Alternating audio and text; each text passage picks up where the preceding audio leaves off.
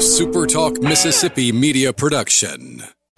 Are you a business owner looking for help with HR benefits and payroll? MWG Employer Services offers a wide range of services and can create a custom plan that fits your needs and budget. I was so overwhelmed with HR stuff. MWG Employer Services took all the stress out of it and even set up my payroll. I couldn't be happier. MWG Employer Services is here to help you succeed. Call us today at 601-206-7966 or go to MWGEmployerServices.com. You're listening to Sports Talk Mississippi On Demand, presented by Pearl River Resort. Escape to Choctaw, Mississippi and enjoy world-class gaming, the Dancing Rabbit Golf Club, and Geyser Falls Water Park. Escape to Pearl River Resort. To the junction, in the Grove, and to the top. This is Sports Talk Mississippi. On your radio and in the game, right here on Super Talk Mississippi.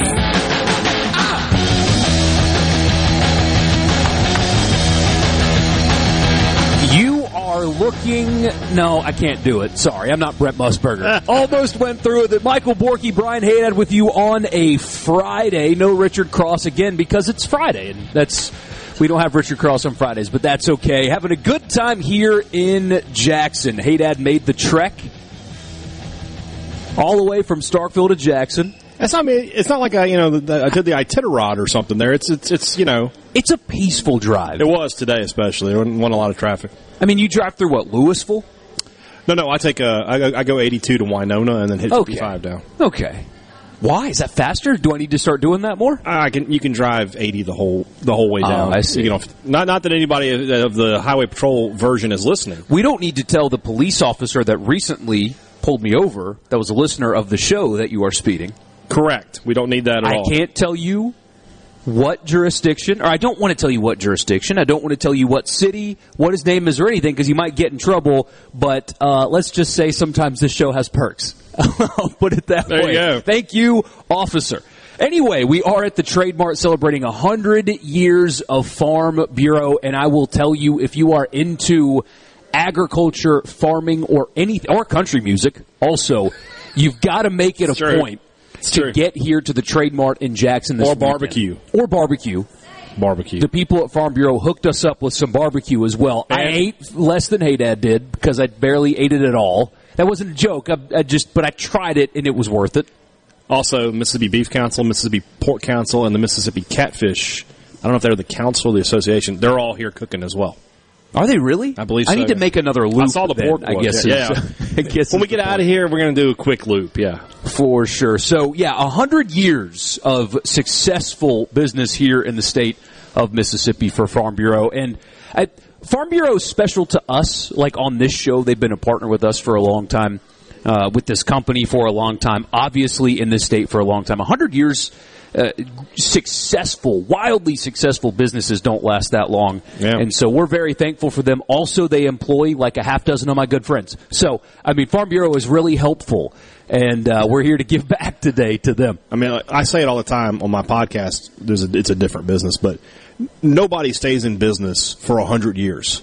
Unless they're taking care of their customers. Yeah. You can't do it. It's physically not possible. And it's tough to stay open for a year. 2 years, even if you do take good care of your customers. 100 years is something special, and it's definitely worth this kind of celebration. So go to msfb100.org if you want information. This is an all-weekend event. They go into Monday. So it's today, obviously, because we're here, and I'm looking at as Gary told me, a $1 million piece of farming equipment. That's a bit of an undersell. It's a gigantic vehicle. It is not a piece of anything. The tires are taller than me. How did they get it in here? One piece at a time, I guess. You take the doors off and maybe it slips right through. I have no idea, man. So that's the website. You want to come be a part of this, you should. And also, Trace Atkins is going to be here tomorrow night. Yeah. How you doing, Michael Borky? Trace Atkins, sir. We'll sing about that honky-tonk, badonka-donk. Have you guys ever heard his story, Trace Atkins' story? No. That's Will East, by the way, down there in the studio. Will East in the studio. Tell us the story, Will. Well, just go to his Wikipedia page and read it for yourself. It's like Is it not? Can we not read it on the air? Oh, you can read it on the air, but he's been like shot and run over by a tractor, and his ex-wife tried to kill him or something, and a whole bunch of stuff. Everything you're saying is what makes a great country music singer. That's material. That's all that is. I mean, it's just material. That's like David Allan Coe kind of living there. That's what I'm talking about. He lost his pinky finger on his left hand in an accident using a knife to open a bucket, and asked doctors to reattach the finger at an angle so that he could continue to play the guitar. This is the type of person we're dealing with. Heck yeah. What's your worst injury you've ever had? Oh. You haven't cut off a finger, right? No. Man, I don't really know that I have like one that's awful. When I was a little kid, I ran into a box that had a nail jutting out of it. Oh. I've still got a little scar on my leg, but we can't show that on the air. Oh, come on, there's a camera right there. It's close to some, stuff. Oh, I see. Will is just like, dear God, no. I can't see him, but I can see him. The rest of America. We're in the content game. It'll get clicks, right? Oh, it'll get clicks. Yeah. It'll get clicks. Other than that, I've had stitches a few times. I've never had like fingers, though. You haven't lost a finger? All good. Nothing like that? I used to do a podcast with a guy with like 9 fingers. That was his gimmick. I saw that. He was born like that, though. The Kentucky linebacker with 6 fingers and him should meet. They should meet up. They could be a full person. You want to be a part of the conversation? We'd love to have you. 601-879-4395 is the text line, the C Spire text line. Please don't text and drive, though. It cracks me up when we get the voice text. Those are always funny because we can kind of read them, but not really. So anyway, 601-879-4395. Don't text and drive, but we would love for you to be a part of the conversation today. We've got a lot to get to. Mm-hmm. Championship Saturday tomorrow, and, well, there's a championship game tonight that we missed, evidently. Oh, we're talking about high school championships. We missed that, too. Well, evidently we missed the greatest high school football game ever played today. It was pretty amazing. In, like, the end of the first quarter, it was like 24-15, something like that. Raleigh and Noxubee County. Raleigh, kind of a newcomer on the stage. They haven't won a state championship since, like, the 80s or something. And then Noxubee County, a powerhouse program. And Suntarine Perkins, the number 1 recruit in the entire state of Mississippi, he basically did everything. He had 334 yards rushing. He had 4 touchdowns. He had 4 2-point conversions in the game, 6 tackles, and also an interception. And at halftime, played the trumpet and the band, and before and after the game, served concessions to everybody. Yeah. Raleigh wins the 3A state championship 55-52 over Knoxville. Unbelievable. And that was supposed to be the defensive game, by the way. Yeah. What a game. If that's the first game of this weekend, we're in for some treats. I can already tell there's going to be some good games. I think tonight, Picayune and West Point was going to be a war. I can't wait. I was talking to somebody about this just on my way down here. Is Perkins the best can't-miss high school prospect coming out of this state since A.J. Brown, was what he said to me. Oh, no. Cam Akers would have been there. He was can't-miss and didn't miss. Jeff Simmons is in the same class as A.J. I'd put him in there. I'm trying to think, 18, 19. N'Kobe Dean, he didn't miss. N'Kobe Dean was can't-miss. He didn't miss. Charles Cross was can't-miss and didn't miss. Yeah, so no. It's a good comparison. But, if you're in that class of player, you're okay. You're okay. Sure. There are people that think, he's committed to Ole Miss right now. I assume that Ole Miss is going to have to fight till the absolute end to keep that commitment. There's a reason for that. I would love to know, and we'll never know the answer to this, like On3 does their NIL valuations and stuff, and those are never accurate on both sides. Because I don't mean to get... I don't want to talk negatively about somebody producing content, but On3 and their NIL valuations don't factor in a lot of things. And it's a lot of guesswork. It's a lot of guesswork, and you just don't know. And it depends on who's after the kids. Right. It's what's worth 1 to 1 is not worth 1 to the other. Right. But I would love to know. We're going to talk about that in probably just a few minutes. We probably will, yeah. We're going to get to that. A Mississippi State player has hit the portal, a very good player, and there's some talk about whether or not he may end up playing for Ole Miss like his former teammate did at the same position, but we'll get to that in a second. I would love to know, though, when this, or if this is going to stop, this kind of conversation, or because of how important football is, will these conversations of players are going to be able to drive up prices just continue on forever? I am very curious to see what happens after the COVID years end. When's the last time the price of anything dropped? Gas, bread, televisions, anything. Televisions are down. They're down? Like over the long haul? You can probably get like a DVR for cheap now. Well, yeah, things are in, yeah, exactly. No, the answer to the question is no. They will constantly be prices driving up, and you're going to see 7-figure players as we go along. It's just the nature of how we do things. It's capitalism unleashed upon America. Yes, it is. Shout out to Dutch Vanderlyn. Well, anyway. He's got jokes over here. He knows who that is. So don't judge me. I don't know who that is. I just laughed. Oh, okay. Who is that? He's the antagonist from Red Dead Redemption. I played that. You don't know who Dutch is? No, I don't. This guy. I don't think play he it very well then. Yeah, what'd you just get out of the first minute? You're like, Snow, I'm out of here. There's a Daniel Tosh skit about how he tells jokes at first, and they have a wide appeal, like everybody knows what he's talking about. Mm-hmm. And the deeper he goes, the fewer and fewer people get it. That's just what we did. Yeah. We opened it up with, hey, we're here at the Trade Mart, and we've got Trace Adkins. And everybody's like, oh, I know who that guy is. I know where Jackson is. I know what football is. And then I don't know who Dutch Vanderlyn is. Who's Dutch Vanderlyn? So. We will talk about that Mississippi State player hitting the portal. Who is it? Why did he do it? And where's he going? We'll talk about that next.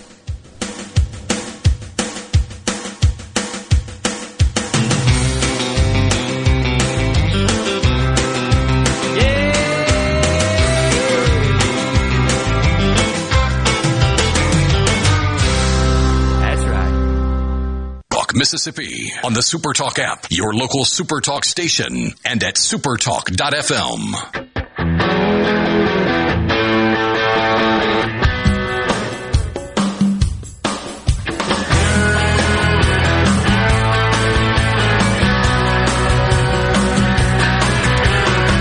Michael Borky and Brian Haydad with you. It's Sports Talk Mississippi on a Friday, live at the Trade Mart in Jackson, celebrating 100 years of Faith, Family, and Farm Bureau. So we won't waste any more time. Ra Thomas for Mississippi State has intends to enter the transfer portal. I guess he can't officially do it until Monday, but he announced his intentions to hit the portal. Mississippi State's leading receiver this past season. So for yardage. For yardage. When you have a string of players sticking around on the defensive and the offensive side of the ball, because Griffin, I guess, just announced that he is... Tulu Griffin, or signed his deal anyway. Yeah. His social media presence tells you he wasn't going anywhere anyway. But either way... It's after everybody.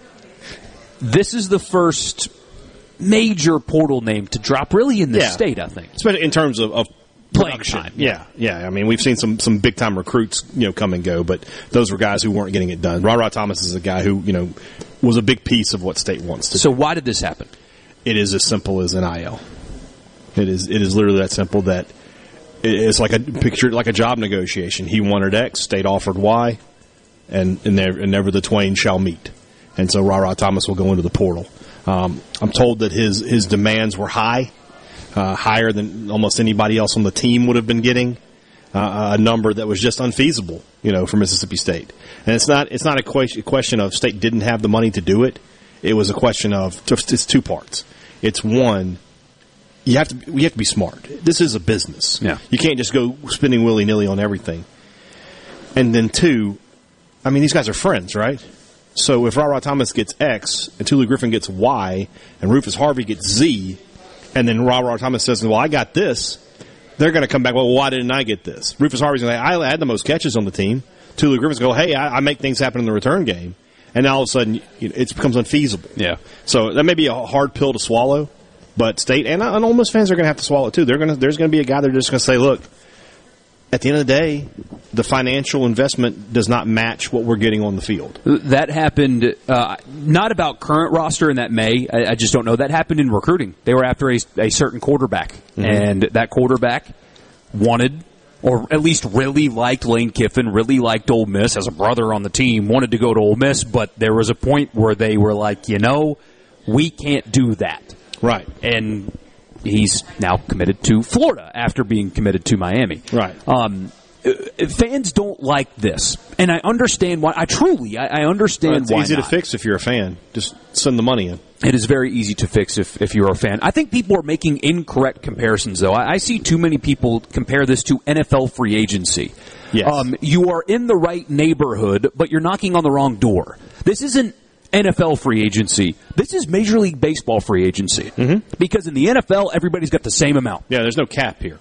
There's no cap here. And so it's like Texas A&M's the New York Yankees. Great comparison. Don't win anything at all, but they spend the most. Richard just catching strays. Yeah, he is. That was unintentional, but that's okay. At least he's on Chris Paul. But Mississippi State doesn't have what Texas A&M has, right, or what Alabama has. Ole Miss doesn't have what Texas A&M has, but the same thing goes with anything football. Think about through the years. Why doesn't Mississippi State and Ole Miss have a practice facility or a locker room that looks like Alabama's? Yeah. You got to be smarter about how you spend your money, and the same thing is true here. So the comparison that somebody made to me, and I can't confirm any of these numbers, right? But I was told, I was given an idea of what Quinshon Judkins got from Ole Miss, right? Mm-hmm. Rara wanted that kind of money. It is rumored. I don't know if it's true or not. They will not release this number, right, but it is rumored that the deal is worth $500K. That is a rumor. I have no idea if it's true. But here's the truth of this matter. Could be less. I don't know. Quinshon Judkins is worth that number. He is the engine that makes everything go at Ole Miss. He is the superstar. He's going to carry the ball. He's going to touch the ball 25 to 30 times a game. Yeah. Rara Thomas might touch the ball 30 times in 5 games. That's not worth. And so when people say, "Well, I hear he's going to Ole Miss," I'll be totally honest with you, Michael. As a state person, I kind of hope he does, because if he gets that deal from Ole Miss, they're tying up 10% of what they've said they have in NIL in 2 guys. That's poor business. There's no way. That's poor business. And so they need a wide receiver. And that's not to say he can't go to Ole Miss. He might go to Ole Miss. He might just decide he wants to go there despite. I don't know. Mm-hmm. But I am saying that if the numbers that I was told were correct, Ole Miss can't tie up 10% of their entire NIL fund into 2 guys. They wouldn't do that. You can tie up 5% in Judkins because he's worth it. But 10% in a receipt, there's no way you can't convince me that you can't go in the portal. And look, I've always been a big Rara fan. If you go back and look at my Twitter from his freshman year, even I was like, this guy is an NFL guy. I think he is an NFL guy. He'll be a good receiver. He'll be wide receiver 1 for a good college football program next year. But to Mississippi State in their system, with the way they bring guys in and out, the way they rotate guys, it's just not worth it. Mm-hmm. It's just not worth it. So it's a big loss. Don't say that it's not a big loss. But it's a guy that you can replace. Yeah. So we get a message, he's going to Georgia per the Georgia mods. I have heard Georgia as a potential landing spot. And that kind of illustrates when you're talking about business. It's obvious. I mean, we can talk about this openly and transparently. Georgia has more money to spend on recruiting than Mississippi State. They just do. They simply do. They did before NIL. They let it sit last year. They didn't take a single transfer. That's crazy. They are now. Yeah. They will now for sure. But that's the. So if you're Mississippi State and you're. I mean, we can be open about this too. If you're the coaches that are helping figure out how the money should be distributed per player, who is worth that kind of money? One, albeit very good, wide receiver, or 5 recruits. Yeah. Or 5 guys in the portal that may not have that SEC experience, but that are in positions of need. You need a cornerback. Yeah. State brought back 5 experienced defensive guys this week, right? Bookie Watson, Jaden Crumedy, Jet Johnson, Colin Duggan hasn't declared yet, but Nathan Pickering and Jordan Davis, right? Who's more valuable, 5 or 1? Mike, I'm not going to go the Robert Baratheon route and bring the fist. I'm not going to do that. So, Mike in Oxford, Texas, and says Judkins signed a 2-year contract for about $20K per month. If that's the case, then worth it. And some fans don't like hearing that. Oh, he's just a college kid. The scholarship should be worth it. I get that. I really understand that line of thinking, but arguing that's kind of a waste of time because it's over now. Players can get paid. Yeah. And Quinshon Judkins directly attributed to wins on the field for Ole Miss. Ole Miss won games because he was on the team, and presumably they will do it next year. People are going to buy tickets to Ole Miss games to watch Judkins play. The value he brings that national publicity. Yes, I mean he will be a preseason Heisman. He will have Heisman odds going into the season. Yes, I agree. They're going to take him to media days, and everybody's going to want to talk to Judkins, and they're going to talk about Heisman stuff with him. And so it feels wrong to some people that we're having this conversation about Mississippi State's losing a receiver because he wants money, and they don't feel like he's enough. If Haydad sources are correct, and I believe that they are, this is the reality, though. So embrace it or else, because it's not changing anytime soon. But the thing is, as we talked about yesterday, NIL helped Mississippi State keep a high-level defensive front six. Yeah. A high-level one. Pre-NIL, some of those guys and they will go into the portal, and they will find a wide receiver, and he will deliver 40 to 50 catches, 500 to 600 yards, 5 to 7 touchdowns, the same way Ra Thomas did. Happened last season. Or, Justin Robinson will step up. Or Tulu Griffin will pick up some more. I mean, they have talent on campus, and they have guys in the portal. Somebody said, I don't know if this is totally accurate. When they say wide receivers are a dime a dozen in the transfer portal, that's a little bit harsh, because there are some good wide receivers out there that are better than the rest. But he's right in that 2 years ago, who knew who Makai Polk was? Nobody. And then he catches 100 passes. So there's a Makai Polk out there right now. It's just getting him in the right system. Of course. And so it's up to Mississippi State now to find that guy, and as the world turns in college football. Chase in Columbus says people can like it or not, but if you want to cross the bridge, you have to pay the toll. It's true. He also says him potentially being poached by Georgia is exactly why it was imperative for Ole Miss to lock him up, talking about Judkins. Every year, State and Ole Miss have guys close to that level. The bigger money will come calling. It just is what it is. Matthew in Oklahoma says, does Notre Dame do NIL? Yep. Wondering about Drew Pine. Yes, they do. They do. He hit the portal today. I think, and here's the thing, that some guys are still going to go into the portal because of their situations. Yeah. They feel like, they can get more playing time. I'll just go ahead and I don't know about the portal for this, but I was told today that Mississippi State's running backs, Dylan Johnson and Jaquavius Marks, they have some questions, but their questions are not about NIL, because that's been taken care of. Their questions are about, Coach, are we going to run the football? You saw what happens when we run the football. Those are fair questions. Donald in Oxford says, and guys, this whole NIL is about to get nasty over the next 5 to 10 years. Knew it was coming, and 2022 was the first year I haven't attended a game since '93, navigating towards the NFL. Huh? And I understand that. I do. I keep saying that. I understand. I do. But college football is having an incredibly good ratings season for what that's worth. And because of the transfer portal, or maybe not because, correlation doesn't always equal causation, but it felt like there was more parity in college football than we've had in the playoff era. Maybe it has something to do with that. It's an interesting conversation. More coming up with you at Sports Talk Mississippi, live at the Trade Mart in Jackson, celebrating 100 years of Farm Bureau. We'll be right back.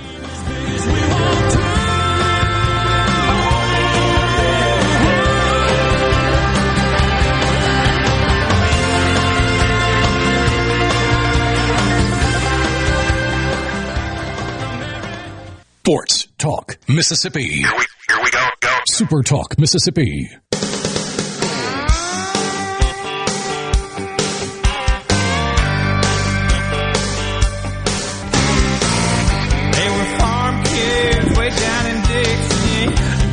I love some 90s country, I won't lie.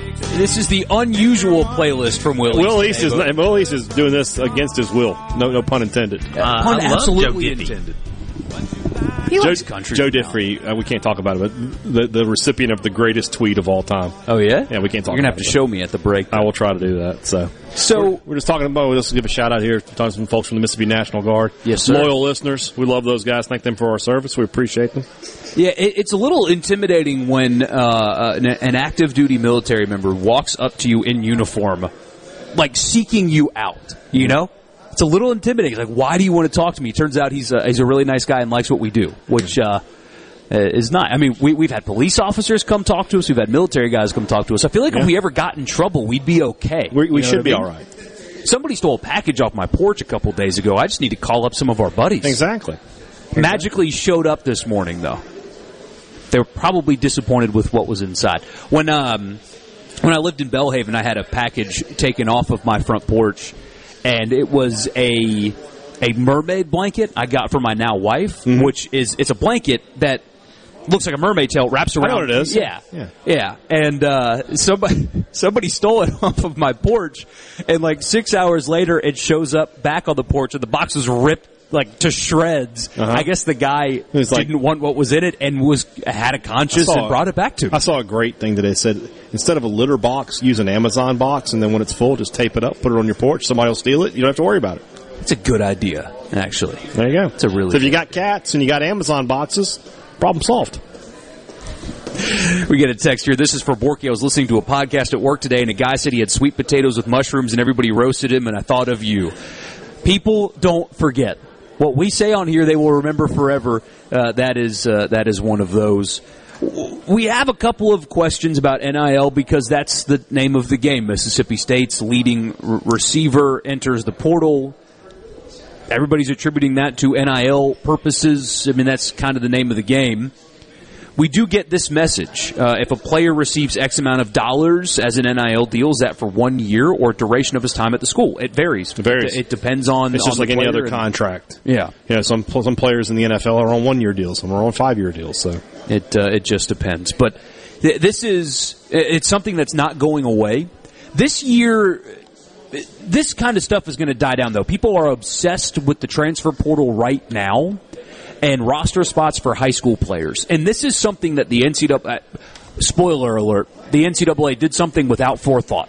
Imagine that. So they gave everybody, because of COVID and how you had some teams that could play this amount of games, the season was ruined in effect, although it was played. So they gave every player in college at that time an extra year of eligibility, but they didn't increase the size of the rosters.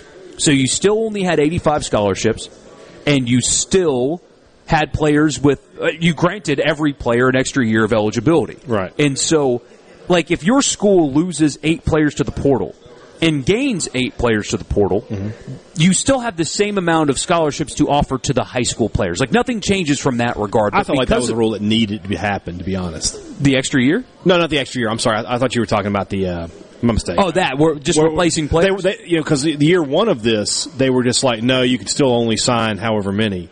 This year they changed it where if you lose 10 guys, you can go get 10 more guys. Yes. As long as you're under your 85 limit at the end. Which is a great idea because it doesn't impact the COVID year, though. Yeah, I mean, the COVID year has completely you have guys who should be in their second. It has screwed high school players. You have guys who should be in their second, third year of the NFL.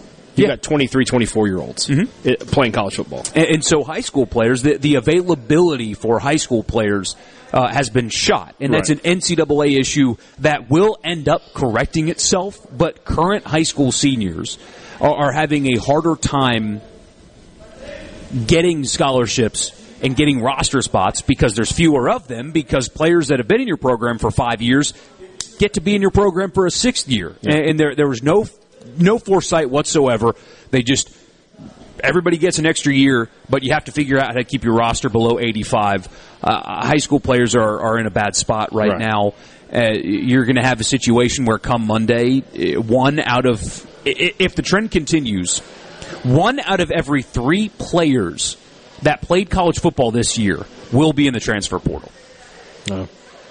1 out of every 3. Think about that. It's hard to fathom, but you can do 2 things about it.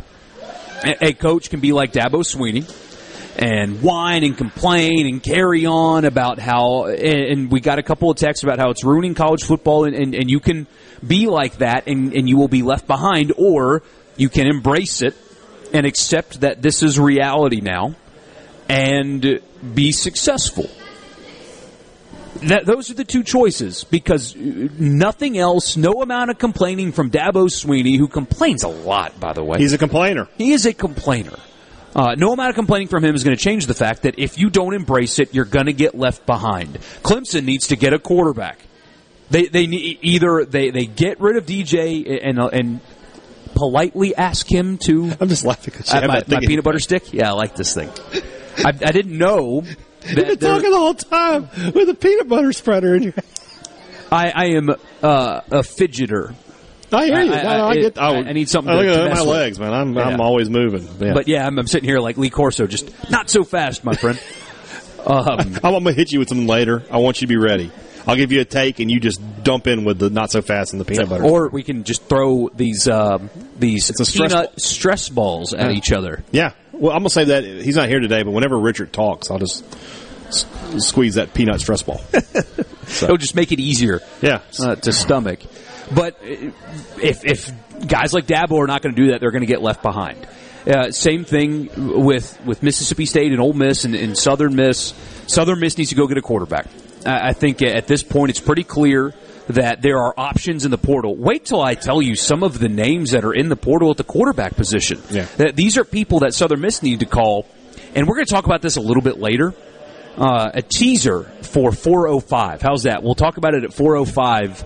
I'll give you some names in the transfer portal at the quarterback position, and I will ask the question, should Mississippi State explore looking at some of those guys? We'll do that at 4:05. One other thing we haven't talked about, by the way, not from the portal, but into the draft, Emmanuel Forbes declares for the draft. That was probably always going to happen. I have not gotten confirmation yet about his bowl status. I would be surprised if he played in whatever bowl game.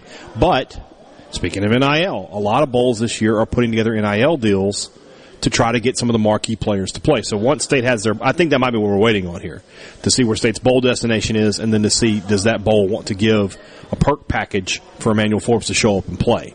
But if that does not be the case, I would expect him to just go ahead and move on with his career. And that's a guy I think will be a day 2 pick, second, third round. That's what he's projected right now? Dane Brugler, who's been on the show with us before from The Athletic, has been on, and he did a first-round mock the other day and did not have Forbes in it. So I have to assume the guy who's leading the nation in interceptions, who's been such a valuable player, who's shown such explosive ability throughout his career, second, third round is probably that's where Cam Dantzler went. Jonathan Banks and Darius Slay were both second rounders. Third round, huge value. What a great steal. His size is the only issue. It's not his height. He's just slight. He's skinny. And, I think they said, I saw a stat that no player under 175 pounds has been drafted in the first round ever, or since like the 50s or something. When guys started getting bigger. When offensive tackles were 165. Like 185, Back then, I could have been a star. Just clogging up the middle like you've never seen. Would people try to do the greatest college football player of all time played in 1958? It's like, stop it. But that said, Forbes, I think, is listed like 168. He's just a skinny dude. So he needs to put on a little size. But other than that, he's a big-time quarterback, big-time ball hawk. One more message here on the text line. There's nothing inherently wrong with allowing players to transfer without sitting or NIL, but combined it is mayhem and not good for college football. Now it's just free agency with zero limits other than money and scholarship availability. That sounds like limits to me, though. It feels chaotic now, and maybe it will be. But honestly, this is going to sound crazy. I think it's fun. I do. I enjoy this. The problem is going to be if your coach leaves. Lincoln Riley, when he left USC, or when he left Oklahoma for USC, Oklahoma was left in a bad way. Right. If Lane Kiffin would have left Ole Miss for Auburn, that would have been... I feel like pretty confident telling you that if Lane Kiffin had gone to Auburn, Quinshon Judkins was going to Auburn would have paid whatever it took to get him to do that. Yeah, I don't have any doubt in my mind about that. So that's where it becomes a problem. But if you're a State or Ole Miss, even a Southern Miss fan today, and you think, one, State's got a great defense coming back. Ole Miss has, I think you could argue, coming back for 2023, the best quarterback-running back combination in the SEC. Returning. Best quarterback-running back combination in the league. There's a lot to be excited about, and then you get to sit back and have your coaches say, I need a wide receiver. That kid from FIU was incredible on a bad team. Let me add him to my roster. It's almost like, Christmas is coming up. You get to open some presents on Christmas Day. You've got a good foundation where you are right now. State's got a good defense coming back, and you get to add a corner if there's one available. Maybe add a wide receiver, get some offensive line help. But your foundations that you're building on are really solid. I think this is exciting more than it is a negative. Anyway, 4:06, we'll do the quarterback thing. I hope State fans aren't upset with the take that I will have to start the 4 o'clock hour. If they listen to my podcast, they won't be. It's a good podcast, by the way. It is. Sports Talk Mississippi. We'll be right back from the Trade Mart in Jackson.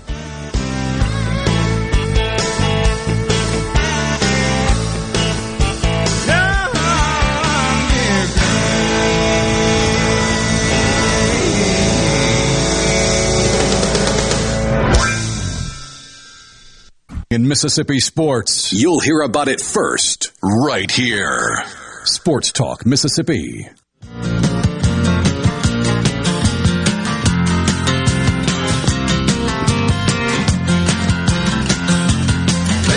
Michael Borky and Brian Haydad here with you at the Trade Mart in Jackson, celebrating 100 years of Mississippi Farm Bureau. Joining us right now, Robert Earl McGehee and Donald Gant. Now, you guys are...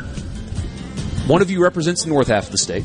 Right. Donald is north vice president. I'm the south vice president. Okay. So is there like a rivalry between the two? No. Not at all. No competitions or anything? Competition whatsoever. Except he's a beef producer and he wants corn cheap, and I'm a row crop farmer and I want corn high. You two act like y'all might have known each other a long time. How long have you known each other? Yeah. Oh, a long time. A long time. Let's just keep the numbers. We were good. We good friends. We talked to one another quite often. And so you said before we got started that you're both farmers.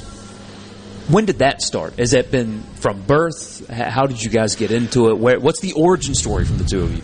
I graduated from college in '69 from Delta State and started farming in '70. And my dad had been farming 80 acres and he had lost the ground and he was offered 320 and he said, "Come farm with me." And I went farm with him.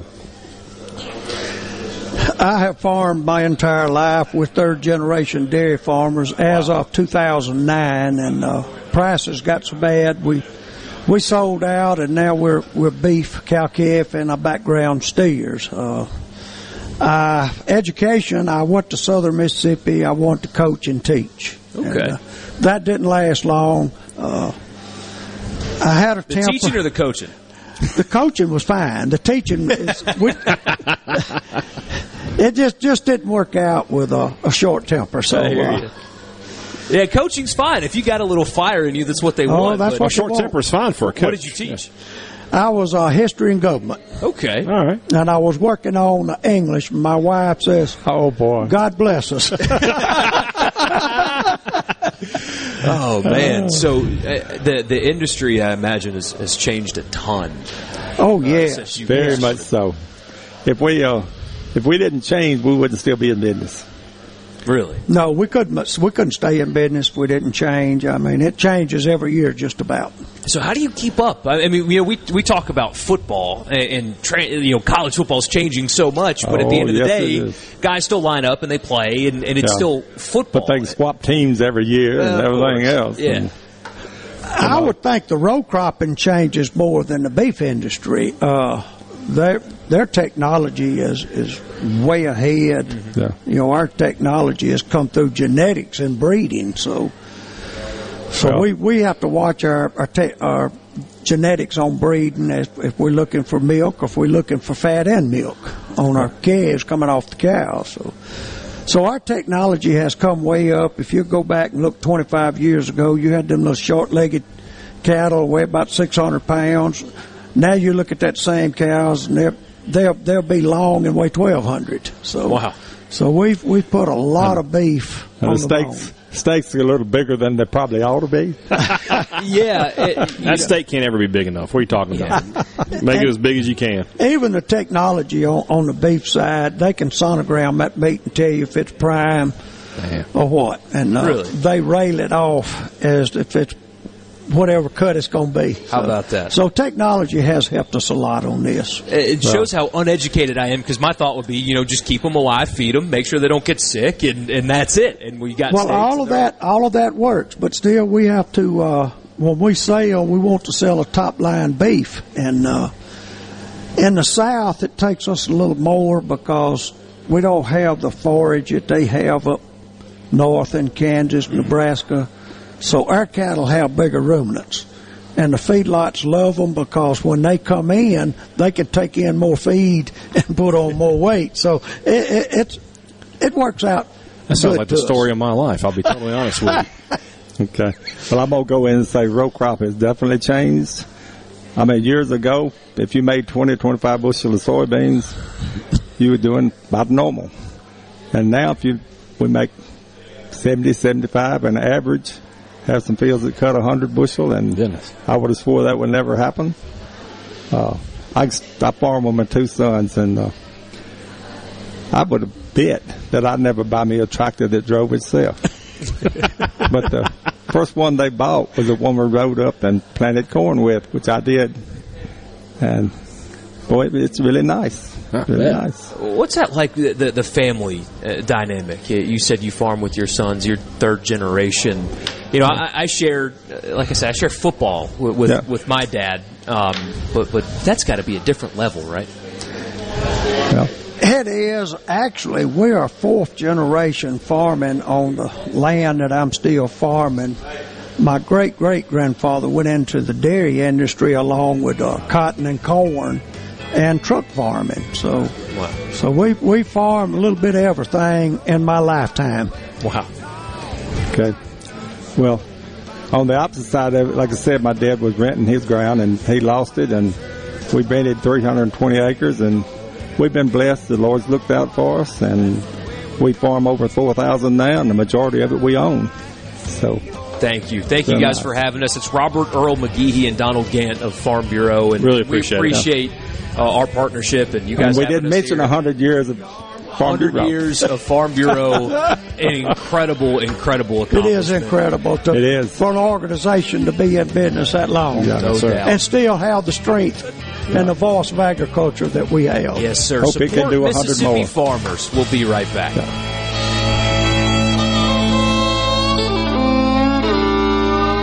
Now that's country. More Sports Talk Mississippi now.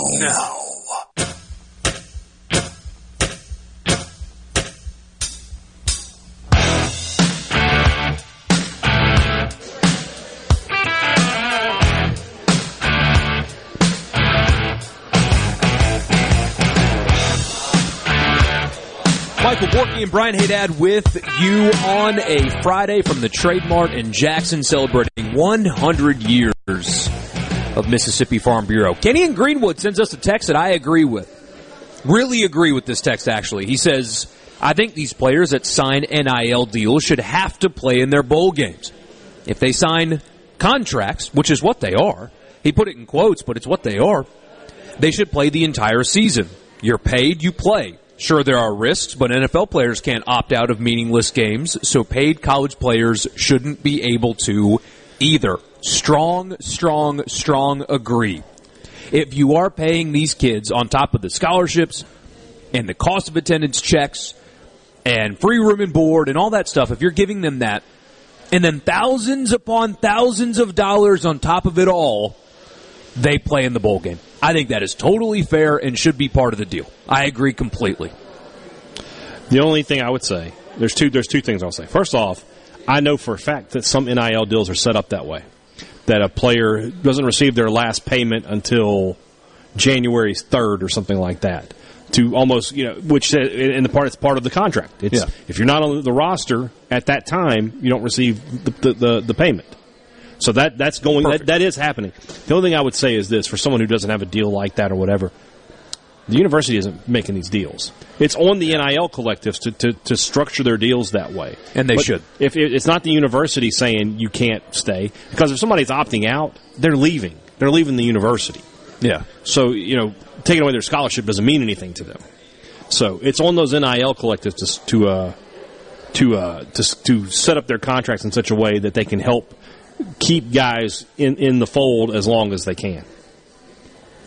Paul says, what's fun about having blue bloods with more money poach your best players? So if somebody offered Judkins double and he left Ole Miss, would you be okay with it? My answer is yes, because I support free market capitalism, and I think legal adults should be able to command however much money that they get. And he replied and said, that's all well and good. It just keeps the rich at the top and the poor at the bottom. It keeps State and Ole Miss always on uneven playing field with the blue bloods is all.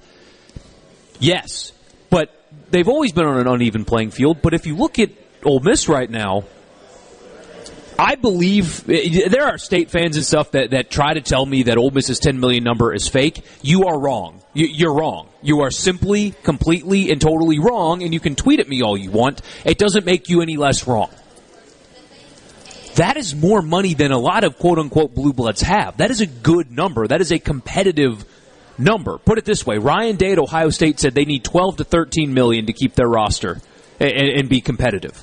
So you're talking about a similar dollar amount to Ohio State. There are ways that you can do this, whether creatively, through development or whatever. No, you're not going to have A&M money. Of course not. You never did, though. You couldn't get the best players in the country anyway at a high volume because behind the scenes you didn't have enough money to do it. Recruiting has never, ever, ever been clean. How do people in this state forget the Leo Lewis saga? How do we forget that? I don't know what you're talking about. That was a dirty recruit. No, I say dirty. No, that was how recruiting happened. It wasn't just him. It's just different now. So, anyway. On that note, there are a ton, and I mean a ton, of quarterbacks in the portal. Ones that were good in high school, ones that were good in college, ones that were backups, like Hudson Card, for example, from Texas. He's in the portal right now. Malik Hornsby from Arkansas, he's in the portal. Brennan Armstrong from Virginia's in the portal. He's a talented quarterback. Davis Brin, before his injury, looked really good at Tulsa. I mean, there are guys upon guys upon guys. Boston College's quarterback, Jerkovic, I believe is how you say his last name. Watched him play once. He looked great.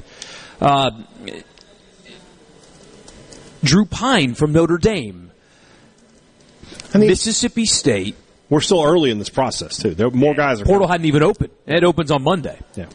I think that Mississippi State should thoroughly pursue quarterbacks in the transfer portal and not just to play after next year. I think that they should look at their options in the transfer portal to possibly find a quarterback that elevates the talent ceiling of the position for 2023. If it doesn't happen, it doesn't happen. But I think that even with the better season, and it was better, even with the Egg Bowl win, it happened, Mississippi State can be better at the most important position on the field. And if I were Mike Leach, if I were his staff, I would look thoroughly in the transfer portal at a quarterback. So we talked about this a great deal on a few Thunder and Lightning podcasts, and the conclusion that Robbie Falk and I came to is this. We agree that the state should make that effort, right? Because here's the truth of this matter. You should try to get better at every position. All right? Quinshon Judkins is a great running back. Fantastic running back. But if Bijan Robinson wanted to transfer to Ole Miss, they're taking Bijan Robinson. They're going to do it, right? Yeah. Ra-Ra Thomas or Tulu Griffin's a great return man and all that, but if there's a better guy out there that wants to come to Mississippi State, you get him. That's how recruiting is. It would be no different if there was a can't-miss JUCO guy out there, isn't it? And you're just like, if Cam Newton was out there, who's a JUCO player, and you had a starting quarterback, but if Cam Newton wants to come, you say yes. Coaches don't make millions of dollars by turning down talented football players who want to play for them. That being said, so State, yes, would be wise to go out and look. That being said, it's going to be a tough sell. Because on the surface, what are you going to see? A guy who's started close to 30 games now, who's rewritten the school's record book, who's entrenched as the starter. And Leach is going to have to, and his staff are going to have to recruit this guy. And you got to find a guy who's mobile, right? That's the main thing. The accuracy is one thing, but you got to find somebody who's different than Will Rogers. And you got to have to sell him like, look, our offense lacks what you provide. We can't promise you the starting job, but we can promise you it will be a clean and open competition. That's all you can promise. Now, would that have been enough to get Jackson Dart in the door a year ago? Probably not. Dart was probably told, look, it's going to be a competition, but you know that you're the favorite. You know that you're better than Luke Altmaier. You know the drill here, Jackson. Yeah, it's like, we're saying one thing, we're saying another. So it would be really tough. And nobody's going to force Will Rogers out. Nobody's going to, Wally Pip him or anything like that. So it's a situation where State probably would be better off going that route. But getting somebody in the door, I mean, we can say they need to do it, but actually doing it and being able to pull it off is going to be trouble. I think that their best case is to find an FCS guy, sort of like the Cameron Ward who went to Washington State. Yeah, somebody like that who's like, I can take a gamble to come up a level with eligibility left. With eligibility left, year. Yeah. That's the way I would look at it. So we just got an email. Did you hear that? Simultaneously, we just Alex, got an email. we got your email. Thank you. We got it. How about that? So yeah, we tomorrow get on this the Paul Gallo show, Tim Moore, the president of the CEO of Mississippi Hospital Association, will be on with him, and Michael Callahan, the executive vice P of Electronic Cooperatives of Mississippi. So tune in tomorrow for Paul Gallo in the morning. It's Monday. You can't read, so it is Friday. Gallo doesn't come on tomorrow. That's. I read the scoreboard at the end left of the to right Bowl. words. Will, how was that? Did you see that? See those numbers? I saw Egg Bowl smack. First one of the day. I love Will though. No, we had Egg Bowl smack before the show started too. We get this message. After the first 6 games, everybody was talking about how great Will Rogers was doing. Now we're talking about replacing him. Here's the thing. Did you watch the last 6 games? As simple as that. Did you watch the last 6 games? In looking into the portal at somebody doesn't mean you just go get anybody to bench him for. Mississippi State is actually in a good position to do this because they're not desperate. They're not desperate for a quarterback. They don't have to just go sign somebody and hope beyond hope that he's going to end up being good. That's not. This isn't Auburn from last year. Auburn just had to sign people in the portal just hoping that they were going to end up being good. They got Ashford, who can't throw the ball. They got Calzada, who also can't throw the ball. But still, he can't run either, though. So he's really bad. So no, this isn't an Auburn situation. You've got Will Rogers. You've got an established, good college quarterback. 3 highly recruited freshmen. Yes. You got Robertson. You got Braden Locke. You're bringing in Chris Parson as an early enrollee. You have options there. You just like to bring in a veteran guy to give Rogers a little push, just to see if he can do it. Yeah, if you reach out to Hudson Card and he is interested, then you go from there, but not desperate. Why not Robertson, who's already there? Just if you watched him play this year, you can see he's not quite ready yet. It would be like bringing in a veteran guy doesn't hurt you. And if Robertson goes in the transfer portal, he just goes. You still got Locke and you still got Parson. Yeah. But bringing in a veteran guy is not going to hurt you. You need somebody who's played. Bradley and Marietta says a mobile quarterback in the air raid sounds like a triple option. Well, Jackson Dart's a mobile quarterback. Don't think about it as running the ball. Think about it as keeping plays alive in the pocket. Yeah. 601-879-4395 is the text line. Bowl destinations or projections, we'll find out, I guess, Sunday, won't we? But we'll tell you where Ole Miss and State are projected to go, including Southern Miss also, who's going to a bowl game when we come back at Sports Talk Mississippi. Don't go anywhere.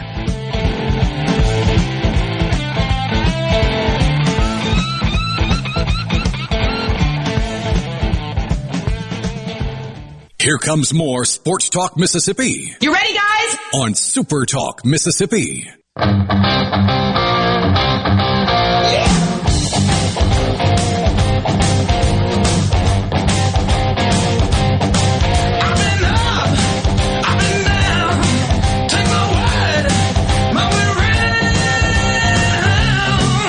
The headline to you, then we'll get to bowl projections, but an interesting thing just came across my feed. An attorney who represented NFL players in that gigantic concussion settlement has been indicted by the Department of Justice for racketeering. He's being accused of duping the players into fraudulent investments and then loaning money back to them at higher interest rates. So the concussion lawyer facing 20 years in prison for taking advantage of those players he represented. Terrible. I'm Michael Borky. He's Brian Haydad at the Trade Mart in Jackson, celebrating 100 years of Farm Bureau. So Brett McMurphy, I think, is the most connected guy when it comes to this specific content right here, talking about bowl projections. And I have no idea why. Yeah, how did you get that niche? It works for him, I guess. He's the bowl projections guy. He's like Joey Brackets during basketball season. Yeah. He gets these almost exclusively correct. Now, things will change after this weekend for sure, but generally speaking, these are pretty darn good. For what it's worth, he's making his assumptions based on the favorites winning, basically. Yes. Let's say assumptions. He's making his predictions. So his playoff is the top four, which, spoiler alert for the 5 o'clock hour, I think that's how it's going to go as well. I'm expecting chalk this weekend in the Gator Bowl, Tennessee Tulane for what that's worth, Washington and Penn State in the Rose Bowl. Remember, Ohio State told the Rose Bowl, we've been too much, please don't pick us. We'll go somewhere else. That somewhere else will be the Orange Bowl against Clemson, Kansas State and Alabama in the Sugar Bowl. But let's find our teams. By the way, LSU in the Cheez-It Bowl against Purdue. Imagine being one game away. What's going on here? What's up? Imagine being one game away. What just happened? I have no idea. But we're trying to work here, please.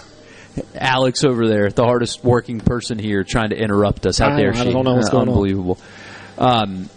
LSU went from winning the SEC championship and getting a playoff spot to facing Purdue in the Cheez-It Bowl.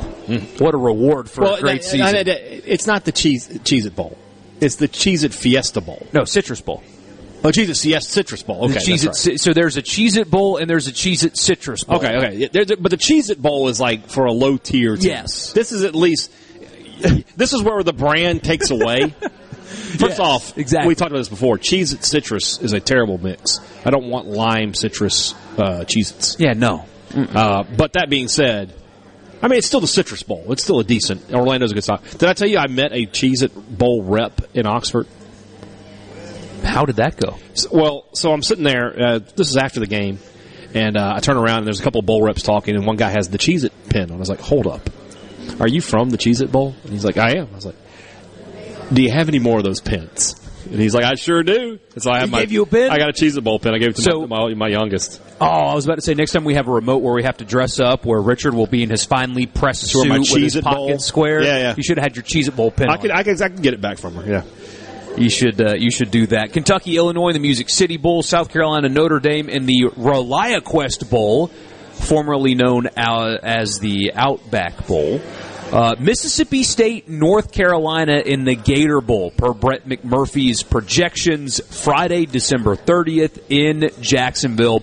I'll tell you what, that for a non-access bowl game is a pretty darn good matchup. It's a good matchup. Can you keep them from getting open? Mississippi State has done that in the past. Drake May's a really good player, too. It's a big brand. Drake May, North Carolina, big brand. Drake May is probably next year's odds-on Heisman guy. Yeah. Assuming, I don't even know if he stays in North Carolina. There's people talking like he's going to transfer to Alabama. I mean, which God help us all if he transfers to Alabama. That kid can play. It literally doesn't change anything. True. It literally changes nothing. Bryce Young on their roster, Drake May is no different. Aren't like him. Oh, Milroe's not as good as him. Yeah. But anyway, getting back to your point, that's a good matchup on a good date in a good location. It's really about the best you can hope for. Because I don't think State's headed to Tampa. Well, this is the truth of this matter, and he's got Notre Dame in the bowl, in the Tampa Bowl, ReliaQuest Bowl, playing South Carolina. Wherever Notre Dame goes is where South Carolina's going to go. Really? Yeah. And South Carolina, who has the advantage over Mississippi State, they're ranked higher. They're both 8-4, but they're ranked higher. They've made it pretty obvious. We want to play Notre Dame. Good for them. So if Notre Dame gets dropped into the Gator Bowl, you'll see State go to ReliaQuest. If you see Notre Dame at ReliaQuest, State will go to the Gator. They're not going to get to play Notre Dame. So interesting. Yeah. And good on South Carolina. And they also play North Carolina. Speaking of that, by the way, we haven't talked about this, about Missouri. Yeah, I was going to get there. Big. This has become a theme the last couple of weeks. Too big for your britches. This needs to be a segment. We need to get Delta Blue. Yes. We need to get them to sponsor Blue Delta. Blue Delta. I'm sorry. My apologies. We need to get them to sponsor my weekly Too Big for Your Britches segment, where every week I have a guy, I talk about somebody in the world of sports who was just too big for their britches. Gentile also has. They have pants? Yeah, they do. Put it on the contract. Let's do it.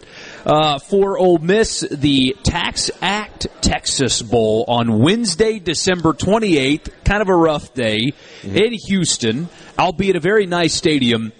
Ole Miss and Texas Tech. Now, I've been talking to a couple friends about this the last couple of days, and there is not a single Ole Miss fan that I've interacted with that would be excited about playing Texas Tech in a bowl game again. Yeah, that's.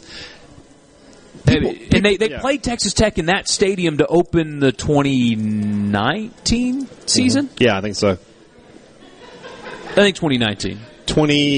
Or 18. It was 2018. Yeah. That was still Tamu and all those guys, yeah. So they've played them in bowl games. They've played them in that stadium. And it's Texas Tech again. Or it's Oklahoma State again. And just every year you're going to play the same teams. Combine the end of the season with this, and I can't imagine you're going to have too many Ole Miss fans that are super pumped about this game. Somebody sends in a text that says, hope it's not a medical issue, but what's on Hey Dad's forehead? Now I have to look. There's something on my forehead? No. There's nothing on my forehead. What's going on here? He's talking about your hair being down a little bit. That's just my hair, dude. Hope it's not a medical issue, but what's on Hey Dad's forehead? I was all freaking out for a second there. Was that our Oprah moment? Yeah. Yeah, because you've seen that, right? Now what? Where Drew Brees, years and years ago, he had the thing on his goes face? on Oprah, and he's got his a birthmark, his birthmark, and she tries to wipe it off his face when he sits down. Oh, God.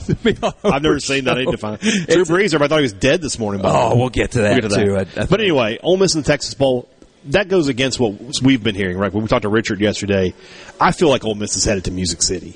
I think they're going to go to Nashville. People would be more excited to play in the Music City Bowl than they would be that one. Because, Nashville greater than Houston, it's an easier trip. It's not the same freaking team that you play so often in bowl games. So, yeah, that would be – people would like that one a lot better. Let's put it that way. Yeah. I think the Texas Bowl ends up with Arkansas. Ugh. That's fine. Music City Bowl, according to Brett McMurphy's projections, Kentucky and Illinois. Yeah, you'd rather play Illinois and Nashville than Texas Tech and Houston. Absolutely. Yeah, Kentucky, I think, is headed to Liberty. Ooh, that's gross, too. Well, it just is. Somebody's got to go there. That's just Will Levis going to opt out of that one? Well, he might. It prevent him from throwing more interceptions? Of course, what we talked about, we mentioned it a second ago. So Missouri has said they will not play in the Liberty Bowl against Kansas. Now, Missouri-Kansas is an old... they came out and denied that, though. I know. They said it's because that's the same day that Missouri hosts Kentucky in basketball. And they want to have a big crowd at the basketball game, and they don't want to go up against each other. So they're saying. I don't believe them. They don't want to play Kansas, who is one of their oldest rivals. The same way Texas has tried to avoid Texas A&M. I think that's what's going on here. That's too big for your britches. You're 6-6, Missouri. You're lucky you're not going back to the Armed Forces Bowl to let Air Force slap you around for 4 quarters.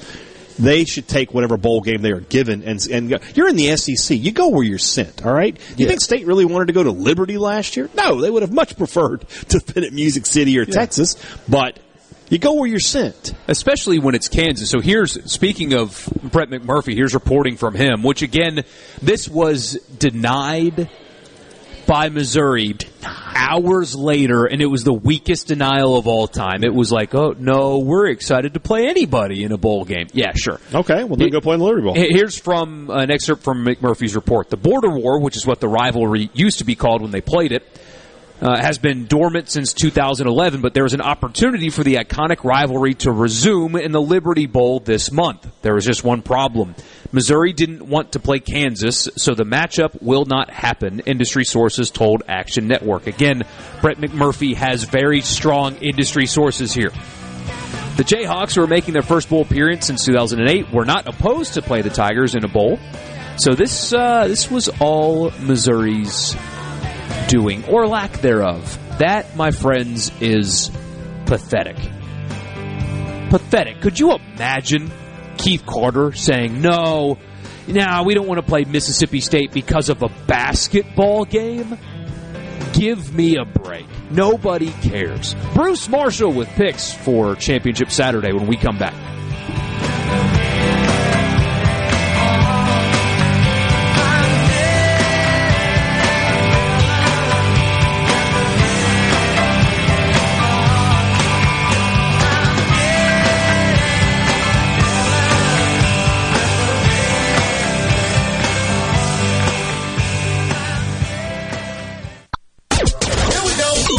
Sports Talk Mississippi. Here's more. Super Talk Mississippi.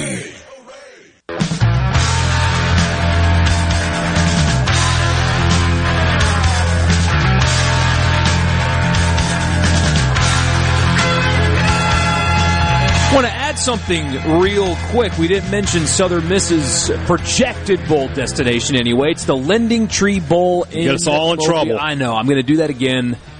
You know, if people get mad at me on Twitter, that's fine. But we're not going to forget about Southern Miss getting a bowl game, the Lending Tree Bowl on December 17th in Mobile. An easy trip that's for an the easy folks trip. down in Hattiesburg. Not giving up anything for Christmas by making a quick trip over to Mobile. So that's good. That's a good spot for Southern Miss. New Mexico State, the projected opponent. Who just made themselves bowl eligible this past weekend, right? Thanks, Hugh Freeze. What? Oh, no, was that the Liberty game?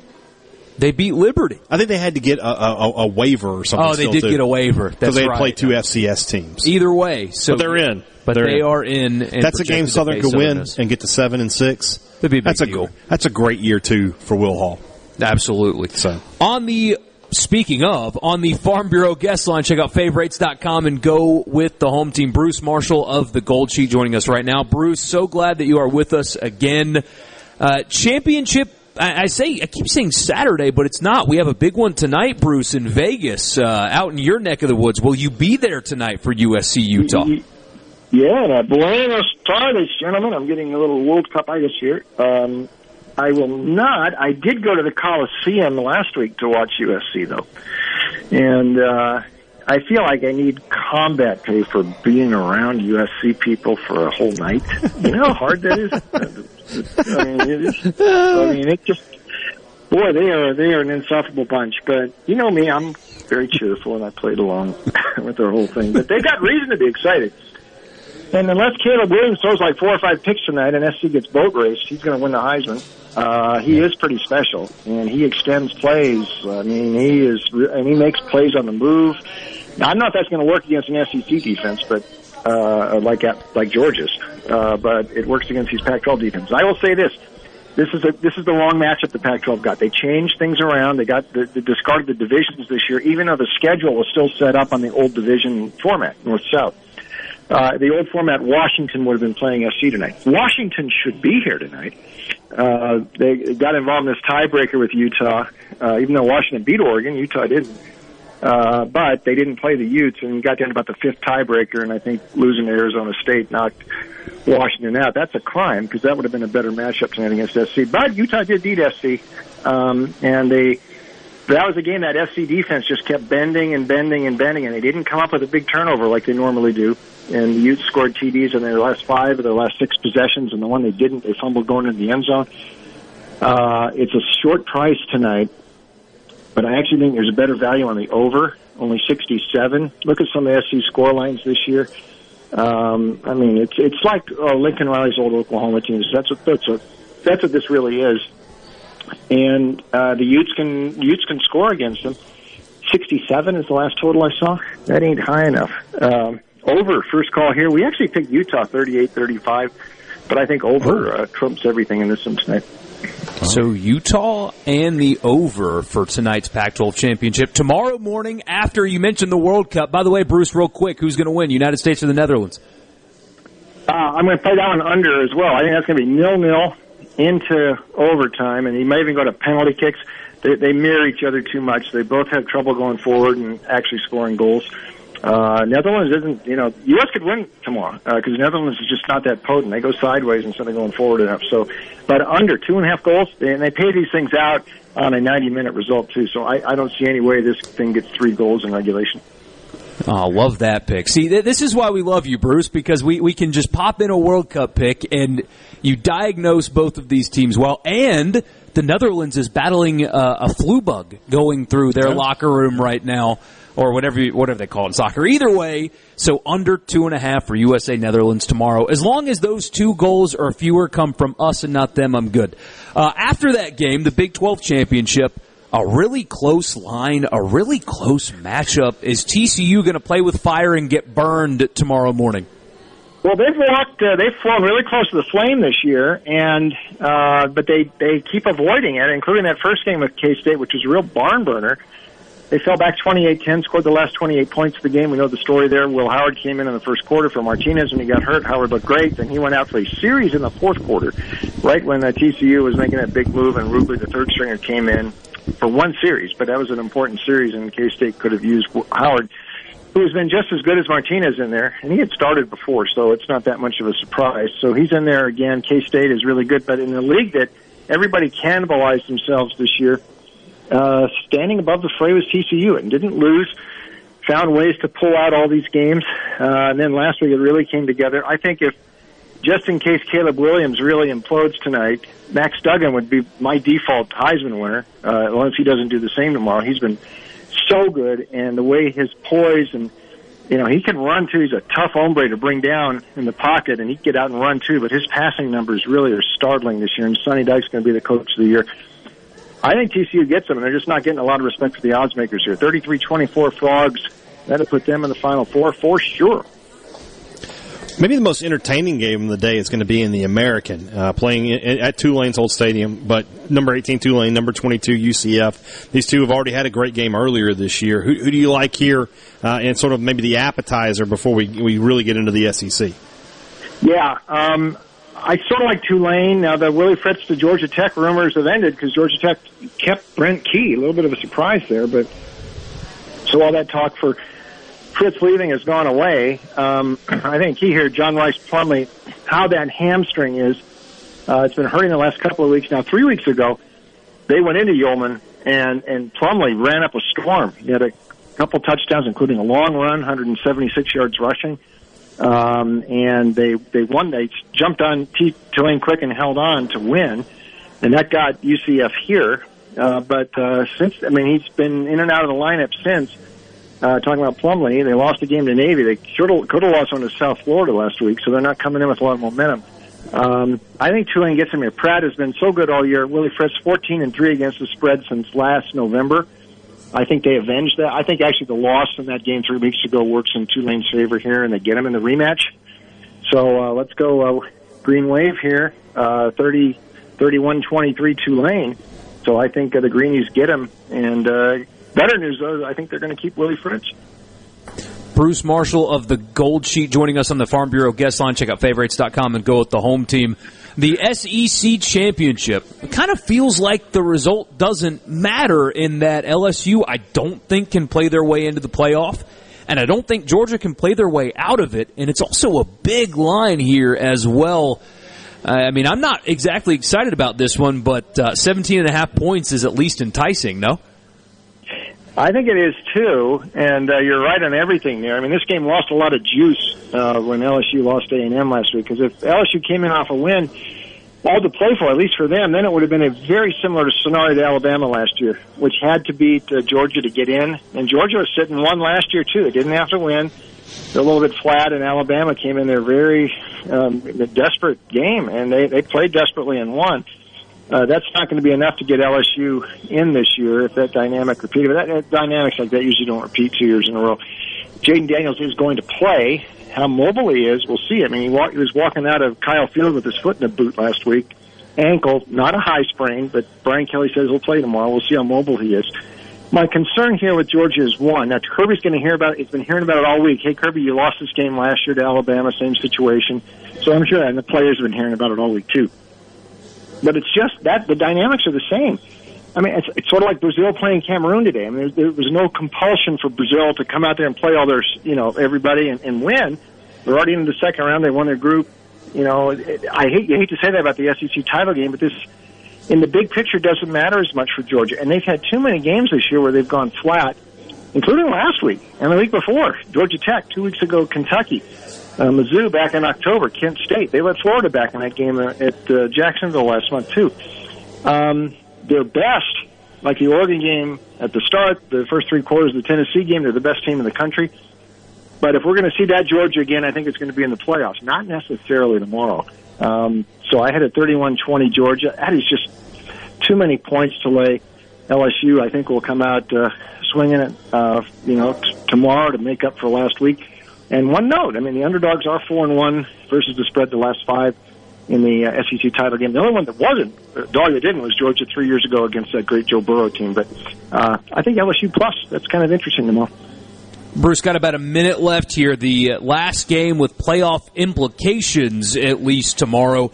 Another big line, and I also don't think Michigan can get knocked out of the playoff with a loss, but still they're playing, and they're a 16.5-point favorite, and their running back is out.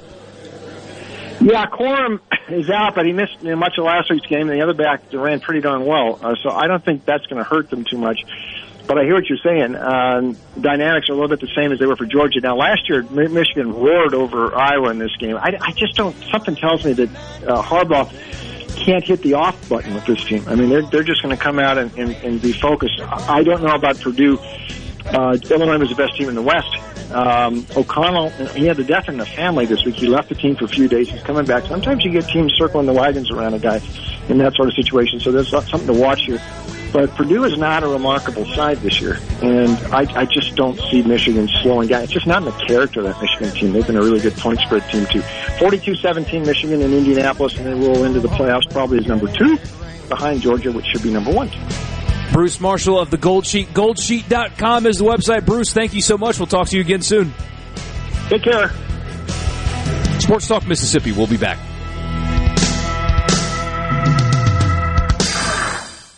Let the broadcasting of the Disturbed continue. Sports Talk Mississippi. Super Talk Mississippi.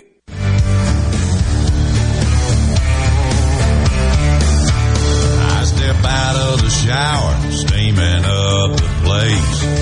Wipe off the mirror, shave my baby face. Back on Sports Talk Mississippi. Michael Borky with this helicopter thing that I can't stop playing with. Brian Haydad. And now Mike McCormick, the president of Mississippi Farm Bureau Federation. Thank you so much for having us. This is, I didn't know what I was expecting when I showed up.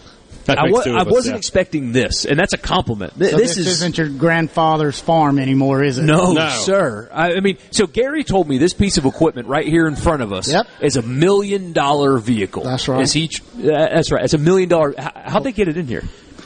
I wasn't here when they got it in. They told me it was interesting, but I can tell you we're awful proud to have it here because it is the talk of the farming industry. It's going to revolutionize how we do our crop protection systems. It's going to possibly cut our chemical applications out by about 80%. So for the people that can't see it, which is everybody but us, we're going to put a picture out there. Yeah. What is it? It is John Deere See and Spray technology. So that machine can go down through the field at 14, 15 miles an hour. It can identify a weed, and I'm talking about one that's just emerging from the ground. Identify what it is and spray it with the correct chemical.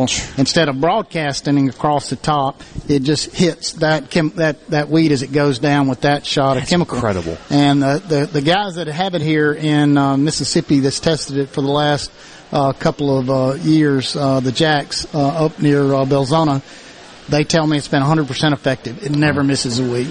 When you talk about a piece of technology like that, and you talk about 100 years of Farm Bureau, I mean, that's what we're talking about right there. When you think about what farming was 100 years ago to what it is today. So the original president of Farm Bureau came from Jones County in a horse and wagon, got stuck along the way. They had to keep pushing him to get him here. And now we still have infrastructure challenges, but not that bad. And we're certainly out of the horse and wagon days. That thing, that's amazing. And that's just the tip of it. There's some great combines here. There's some hay equipment. There's poultry house equipment here.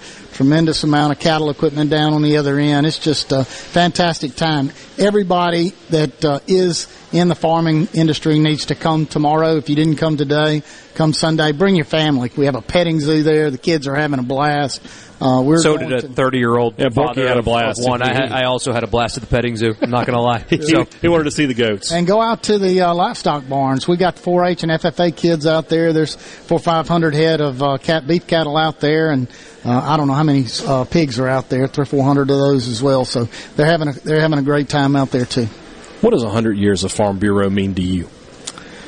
Well, it means everything. When we first started this, the farmers were the ag leaders. They were the economic drivers in our state, but they didn't have a seat at the table. So They didn't have anybody advocating for them for policy issues here in the state and in Washington. So through all the years, Farm Bureau has done amazing things. The first farm bill was scratched out on a piece of paper between the American Farm Bureau president and Theodore Roosevelt, and that was credited for bringing us out of the Depression. Farm Bureau has been involved with so many different things to help America. I know our county Farm Bureaus sold war bonds back in the World War II days, and were able to buy 5 B-17 bombers to help win World War II. We've been supportive of so much legislation that's impacted everyday Mississippians. I don't think rural Mississippi and rural America would be the same without Farm Bureau. It's a loaded question for just a couple of minutes to answer, but obviously things are changing rapidly in every industry and getting more expensive, and times are, to put it mildly, weird right now. Things are strange and tough. What has Farm Bureau and working with Mississippi farmers, what kind of challenges are you guys facing right now, and how are you trying to overcome it? Well, I think you hit the nail on the head. It's the inflation that we're seeing on everything that people are seeing in the grocery store. We're seeing it on the cost side of our business. Fertilizer, chemicals, diesel, fuel, all up 25, 50, 75, 100% from where we were last year. But what we're getting for our products aren't up at all, or in some cases aren't even as much as it was last year. So farmers are price takers. We don't get to set the market on whatever what we're growing. And it's just challenging times. We got 1.5% of the population feeding America now, 1.5%. And that's every day that a farmer gets up and goes to work for you, he's feeding 60, 70 families, I think, now per farmer. So wow. It's challenging times, but we do it for a reason. We do it because it's in our blood. We do it because we love it, and we're going to continue to do it as long as the Lord lets us. The backbone of our country, right there. Mike McCormick of Mississippi, the president of the Mississippi Farm Bureau Federation. Again, thank you so much. Thank y'all for being here. And again, if you're not here, you're missing out. Everybody come tomorrow. Bring your families. You'll have a great time. Down here at the Trade Mart in Jackson, the website is at msfb100.com, msfb100.org, not .com, .org, msfb100.org. You can see the schedule of events and figure out how to come join us. Thank you, Michael. Thank you. Thanks, sir. The College Football Fix is next. We'll make our picks for Championship Saturday when we come back. It's Sports Talk Mississippi at the Trade Mart in Jackson. Every light in the house is on.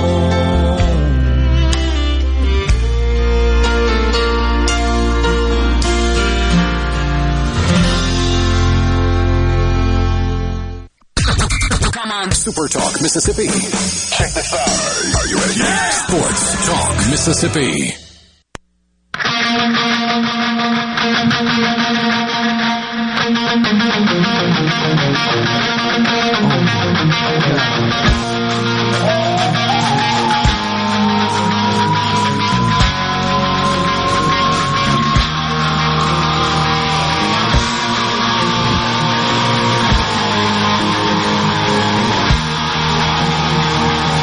Gotta let it ride.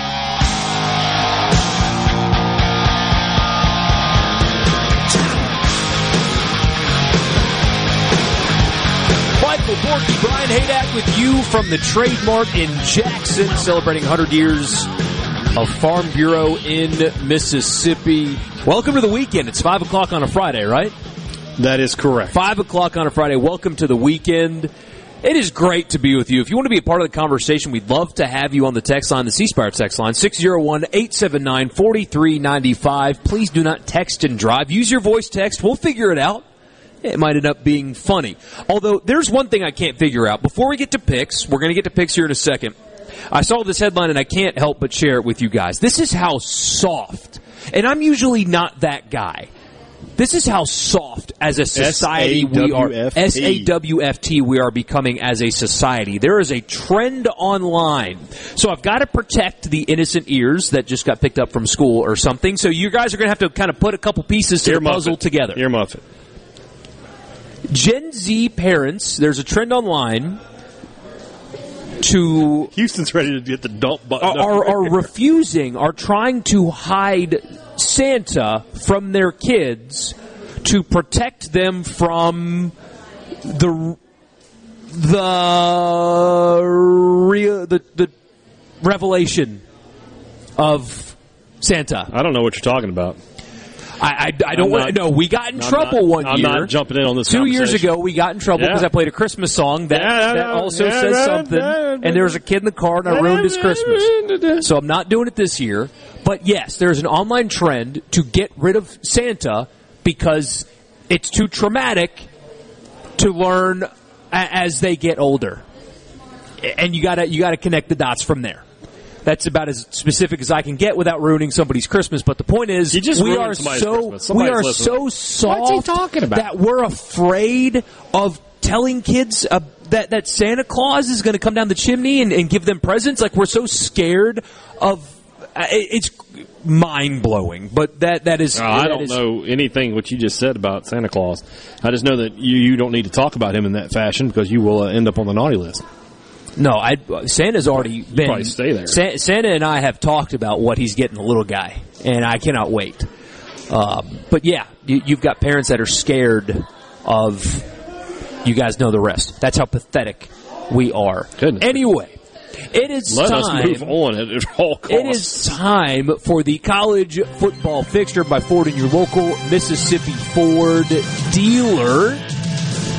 Spend your weekend when you're not watching football or the World Cup test driving an F-150. You'll see why it's been the best-selling truck in America for as long as Brian Haydad has been alive. Happy belated birthday, Mr. Haydad. Thank you. I had somebody tweet at me today. They were like, my mind was blown when you said you were 47. I thought you were like 35. Buddy, I wish I was 35. I feel 30. It's my youthful exuberance. Yeah, people I know think a lot that you're about younger me. than Richard. Well, I know a lot. I'm telling you, it's because I have kids they keep me culturally relevant. I know about memes. I know about things like that. I have a lot of references that Richard doesn't get. Yeah, he gets none of them. Oh, I know. So I can make those references, and people think I'm younger than I actually am. In reality, I'm an old man. Yeah, they think our age progression is Richard, you, me. They do. Buddy, I wish. Oh, and you know that bothers him deep down. I hope so. You know that does. I'm going to throw it on the list. Speaking of Richard, he does drive an F-150, so when you're not watching football, test drive one this weekend at your local Mississippi Ford dealer. A couple of you on the text line didn't get what I was saying. You're just going to have to Google it at this point. Parents are not afraid of teaching their kids about Santa. It's as they get older. I don't get what you're saying. Yeah. I don't understand. The game tonight, USC-Utah. USC feels like the only team that can be eliminated from the playoff with a loss this weekend. Maybe I'm wrong. Maybe Ohio State can jump TCU. But at least USC, we know they have to win, or else they're not making the playoff. 3-point favorite tonight against Utah in a sold-out Roomba in Las Vegas. So, for me, I like Utah. I do too. They play the most SEC-like football outside of the SEC. And in reality, if they hadn't botched it at Florida, they'd have been in the national title discussion for most of the year. But they did. USC is hot right now. Caleb Williams is hot right now. And it feels hot right now. So hot. Another reference. It is. I get it. So I'm thinking there's a little karma involved here. The way the Oklahoma fans reacted to Lincoln Riley and Caleb Williams leaving, I think they're going to play for a national title. I think the final poll, even though TCU is undefeated, I think USC is going to jump them. Really? And I think you're going to have Michigan USC, and USC wins. You have Georgia USC. Ooh, that's my predictions there. Ooh, so give me USC in this one. I'll give the points. I like the Trojans. Yeah, my picks this weekend, unfortunately, for the audience who's looking for entertainment, are going to be boring. I think chalk is going to happen. I think USC is going to win tonight. Caleb Williams is going to win the Heisman. He's been unbelievable for USC. Just unbelievable. Do you know the words to the USC fight song, by the way? This is the only song we play. The only song we play. That's better better than Saul Varsity's horns off. It is. Tomorrow morning, ABC, Kansas State, TCU. TCU's a 1.5-point favorite in the Big 12 championship game. Bruce loves the Frogs here. Who do you like? I like TCU. Sometimes there's just a team that's just their job to win crazy games. TCU is that team this year. I think their luck runs out next week, especially if I'm right and they play Georgia. But I'm enjoying the ride with the Hypnotoads. They're a fun team to watch. I think Sonny Dykes is a great coach. I'm going to go with the Frogs here. I like Max Duggan a lot. I think he's an exceptional quarterback and also should be in Heisman consideration, but he's not going to win because of Caleb Williams. Point being, I've seen too many people say, well, TCU plays too many close games. Somebody's going to beat them eventually. Now, that's fair. I'm not going to argue that take, but can't you also say that veteran football team winning a lot of close games is a demonstration of character and the ability to win close games? You know what I mean? I mean, people take that as a negative. Oh, well, they only win close games. There's a reason they're winning these close games, because they have a bunch of guys that know how to do it. They're well coached. They execute when necessary. I think that's good experience. We've seen Ohio State teams in the past run through the Big Ten without a challenger, get to the playoff, and they don't know how to execute in close games because they haven't been tested that way. Mm-hmm. TCU's been tested all season long, and they keep passing the test. They keep passing the test. It's going to happen again tomorrow. It's going to be a close game. They're going to cover the 1.5. They're going to get tested, and they're going to pass because it's what that football team does. Also, I think they're better at quarterback. SEC Championship. Massive line, Georgia minus 17.5. What's the line on this game if LSU wins last week? 7.5. It's like 7.5. That was worth 10 points losing that dang game to Texas A&M. So it's still the same two teams, right? Yes. It's still LSU. It's still the same LSU team that last week you thought was going to be a 7-point favorite. So that's a ton of points. And I agree with something of what Bruce said, that for Georgia, what's the motivation here? What's my motivation? Yeah. They don't have a ton. They're in regardless. They're either the 3 seed or the 1 seed. It doesn't matter though when you get there. So, yeah, give me LSU to cover here. Georgia will win the game outright. They might even win by double digits, but 17.5 is a ton of points against LSU. I agree with you. I think that Georgia also a couple of times this year has shown that when not focused, they let teams hang around. And yes, it's the SEC championship game, and I'm sure that they are super duper motivated to win tomorrow, and Kirby Smart's got it ingrained in their head that you want to win the SEC. I just can't imagine Georgia is going to lay all their cards on the table to win this game. They just don't have to. They don't have to. I imagine they've already started scouting teams in the playoff because they're going to be in the playoff regardless of the result. They're going to win because they're better. But if you're giving me 17.5 points when one team should be focused and motivated and the other one also should but has less of a reason to, I'll take that. Big Ten Championship, another big line. Michigan 16.5 against Purdue. I love the spoiler maker angle. They have been known to ruin somebody's day. The problem is they're more likely to ruin a Purdue fan's day, their own fans, than anybody else's. Even without Corum, I think Michigan has got a point to prove that they'll win. They'll cover. I'll give the points and take Michigan. I think that Purdue's better at quarterback, and I think that they're going to cover. Real quick, 30 seconds. Clemson minus 7.5 against North Carolina. That's way too many points for Clemson. Give me the Tar Heels. I'll take those points. I agree. They're also better at quarterback. Yeah, they'll keep them in the game. They are. Those are your picks. We'll do a Food Friday when we get back. Sports Talk Mississippi.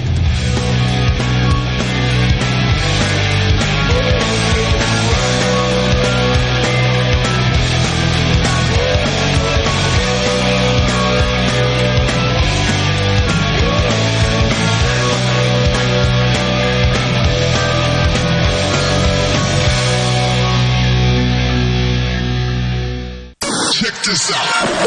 Sports Talk Mississippi. Super Talk Mississippi.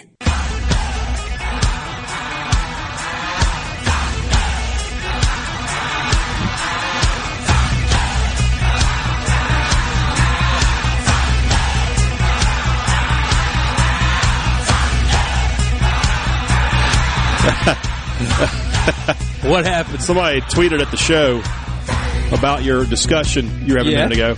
And, well, they didn't tag you or me, but they did tag two other guys. One is Richard.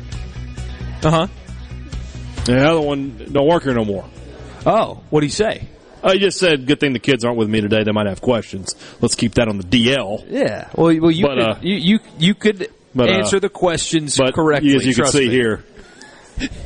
I hear you. You see where we're going. We appreciate you listening, sir, and I'm sorry if I wasn't ambiguous enough, but you get my point. People are soft. I think the point we need to make is this is Michael Borky, and I'm Brian Haydad. Hey, again, I told you I had a conversation with Santa about what the little guy's getting, and I'm fired up about what the little guy's getting. Although he just turned 3, so he's a little confused. Like when I'm talking about, I tell him that Santa's coming, and he's like, "Okay, Santa's coming." You know, and then we'll go to the store and there'll be like a blow up Santa, and he's like, "Wait, is that?" So he doesn't quite get that. Like that's a caricature of the guy that's coming to give you stuff here in a few weeks. Like it confuses him a little bit, but that's okay. He'll figure it out. Let's move on from this uncomfortable topic. Oh, it's only uncomfortable if. Anyway, real quick, so Captain America, who wanted to inform everybody that he did in fact hurt his pelvis and not something else, has been cleared to play against the Netherlands tomorrow. Christian Pulisic officially going to be in the lineup for the States tomorrow morning against the Netherlands. And as we mentioned before, legitimate issue with the Dutch. The flu bug or something. Something has hit the Dutch, and their star midfielder, who you might know who it is, hey Dad. Frankie de Jong, apparently not the mustard. One of the players, not the mustard. Yeah. That's Dijon. He plays for Barcelona. Oh, he does. Okay. Yeah. So anyway, their best player apparently is in a group of players that have been hit with some kind Somebody of just texted me like, my kid's asking questions. Thanks. Oh, you'll figure it out. So yeah, the United States Netherlands tomorrow. Christian Pulisic is good to go, and the Netherlands may not be. Yeah, we'll see. We'll see what happens. But it's always good to go. Food Friday. Food Friday. It is after 5:20 on a Friday. It's time for Food Friday. Some of the most fun we have on this show is talking about our obsession with great barbecue and grilling out every Friday at 5:20. We'll talk about just that. Food Friday is brought to you by our good friends at Polk's Meat. Each week we'll talk about our favorite ways to grill their delicious Polk's Original, Polk's Cajun, which is my personal favorite. I put it in basically everything, even things that don't exactly call for sausages. I still do it because I like it so much. Or their garlic and green onion sausages as well. No buts about it, folks. Picky people pick Polk's. I got to do that slow because I am not a very good talker. Yeah. There we go. So. What are you cooking this weekend? It sounds weird. It's gonna sound. You can't sound weird. Oh, I could.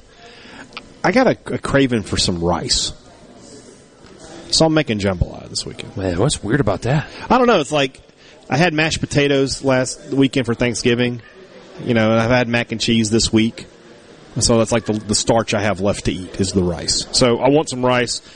I want some Polk sausage, so that is a key ingredient when I make jambalaya is some Polk's Cajun style smoked sausage, some boneless chicken. Gotta have it. A lot of seasoning, a lot of hot sauce, a little kitchen browning, makes the rice brown. You know what I'm talking about. And that's where we're going. That sounds great. Big pot of jambalaya. So I need help with something. Okay, if I can help you, I will. Tomorrow, so the game's at 9, and I am trying to figure out what kind of beverage I want to have in the morning. Wow. You know what I mean? No Heineken. No, that's a Dutch beer. It's something that is morning appropriate. That's not going to ruin my day. Right. And so I can't figure out what that is. What could I do tomorrow at 9 a.m. that won't ruin my day? Brian Haydad's AM drink of choice. See, I cannot have a beer before 11 a.m. Me either. It's like throwing water on melted chocolate. I just seize up. Yeah. My body does not know how to process. Is that an expression or no? It's something. It's true though. If you're melting chocolate and you pour water in that, it'll ruin it. I had no idea. Yeah, you can't learn something new every day. Yeah, you can't do that. A screwdriver is my morning drink of choice. You get a little buzz, and you get your full or daily recommended allowance of vitamin C. That might be where I go. That's where I would go. I'm usually a bloody guy. See, I can't do that. I don't want a spicy drink. I drink drinks to get over the spicy food. It's like you're drinking a salad. Yeah, it doesn't work for me. I wouldn't eat a salad, let alone drink one. Everybody else on the text line is telling you to get a Bloody Mary, but not me. I'm telling you, have a screwdriver. Now, have some Tums ready, because that orange juice will get you. Well, that and the stress of the game is going to get me. For some reason, like I'm going to call you at like 9. Please don't. No, I'm going to call you at like whenever it goes like the 88th minute. If it's tied, I was going to go, hey, how's it going? No, I won't be good. I've got other teams. Like, I'm a Saints fan. I watch every Pelicans game. They've played meaningful games, and I don't stress over their games like this. But for whatever reason, it's freaking soccer that just gets me in this weird way where I stress over I'm uncomfortable watching them. I'm so nervous. I don't get it. So I've got to find something to calm myself down a little bit. See, you should go straight in. My buddy of mine just texted me and said, "Just vodka on the rocks." Whew. Just a couple limes, you're good. Tito's, it's great for sipping. You're a tougher man than me. I don't know if I could just go straight at starting at 8:45 in the morning. That's fine. You can't drink all day if you don't start in the morning. That's true. I get a recommendation for watermelon mimosa. Okay. I bet that would be really good. Ooh, a White Russian or an eggnog. Ooh, you want to go? Oh, eggnog is a good idea. The milk way. Big eggnog fan over here. Or just put a splash. Yeah, just put a splash of bourbon in your coffee. Somebody's recommending a martini. I'm watching a soccer game with a group of guys. That's a bit much. Yeah. That's probably how Richard. You go the J.R. Ewing route. And somebody's like, "How do you like your coffee with bourbon?" That's just the way you go. Too. Could do that too. What are you going to eat? This isn't drink Friday. Oh, just Chick-fil-A and donuts. You know what? Chick-fil-A and donuts is good. Yeah, I might try something. I'm feeling experimental. You're going to slice a donut in half, put the chicken in there? Yes. Okay. I'm going to tell you what you really want to do. You ready? You want chicken and waffles. But you go to Chick-fil-A for the chicken. I see where you're going. You go to Waffle House for the waffle. And then you combine them. I have done that before, and that's the best chicken and waffles you'll ever have. Just do it. There's a Waffle House near you, right? There's got to be. I know there's a couple in the Jackson area. Absolutely. Yeah. Just go pick you up a waffle to go. It's a great idea. Go to Chick-fil-A. Actually. And if you can get them to cook you a spicy filet early in the morning, that now we're talking. See? We're thinking here. It's a really good idea. I know it's a really good idea. Debbie recommends bail. I didn't mean for this to turn into to this kind of segment, but I appreciate you guys. You know what? I like it. Food, drinks, same thing. Yeah. For the most part. And then eating a little syrup and a little hot sauce over the top. Pop, pop. That sounds phenomenal. That's how I'll roll with chicken and waffles. And then I'll stress so much it'll come back up. But let's not talk about that. Neither here nor there. Kahlua and coffee. Now, that's another good idea. Or Bailey's. Bruce is asking what kind of donuts. There's a very small mom and pop. That's the best kind. Shop right by my house. That's what you want. You don't want mass produced donuts. Like you go to Dunkin', they don't even cook the donuts there. They're frozen. They just want. You didn't know this? Didn't know that. Dunkin' does not cook their donuts. How about that? See that? Yep. Local mom and pop for me. Absolutely. They it's funny, they put a sign on their window apologizing for their prices going up for inflation. Yeah. And it's like 15 cents. Yeah, I mean those are the people you want to support. Half a dozen donuts and a coffee for like $5.50 still at this place. I mean, it's not, and they're apologizing to me for those prices. That's how you know they're good. You got to cook something this weekend though. If the U.S. wins, I'm equating the U.S. If they win, you're going to the butcher shop and you're getting a big steak. Yeah, I'll be doing some kind of celebratory thing for sure. Brian says, "Be a man and get a 6-pack of Busch." Now we're talking, guys. Busch. We're talking about 9 a.m. here. I mean, I'm not just. I think when they kick off, you just pop a key in that thing and go. Yeah. Just chug. We get a couple pictures. It's so good once it hits your lips. It's just so good. Shout out to LB's in Oxford. 2 lane trains is what they call a bacon wrapped ribeye there, I believe, and a 30-day dry aged ribeye. I mean, that sounds fantastic, spectacular. Look at that ribeye. I mean, that's not cooked. No. And you got to cut that off. You got to cut a little that. bit. I think it's called the pellicle. That's exactly what that's called. Good. There. Look at this guy. I know. I watch a lot of Food Network. Look at this guy. You know? That is not the way Randy Marsh watched it, but the way I watch it. Oh, man. I bet Will's laughing. He has it muted. He knows that reference. Well, we'll get to more of your messages when we come back on a Food Friday. I've also got one more football thing that we need to get to as well when we come back. It relates to former Saints quarterback Drew Brees. He did something brilliant or stupid today. We'll let you decide when we come back at Sports Talk Mississippi.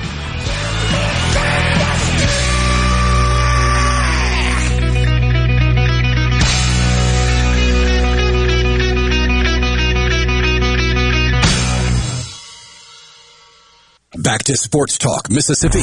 Are you ready? On the Super Talk app, supertalk.fm, and always on your local Super Talk Mississippi station.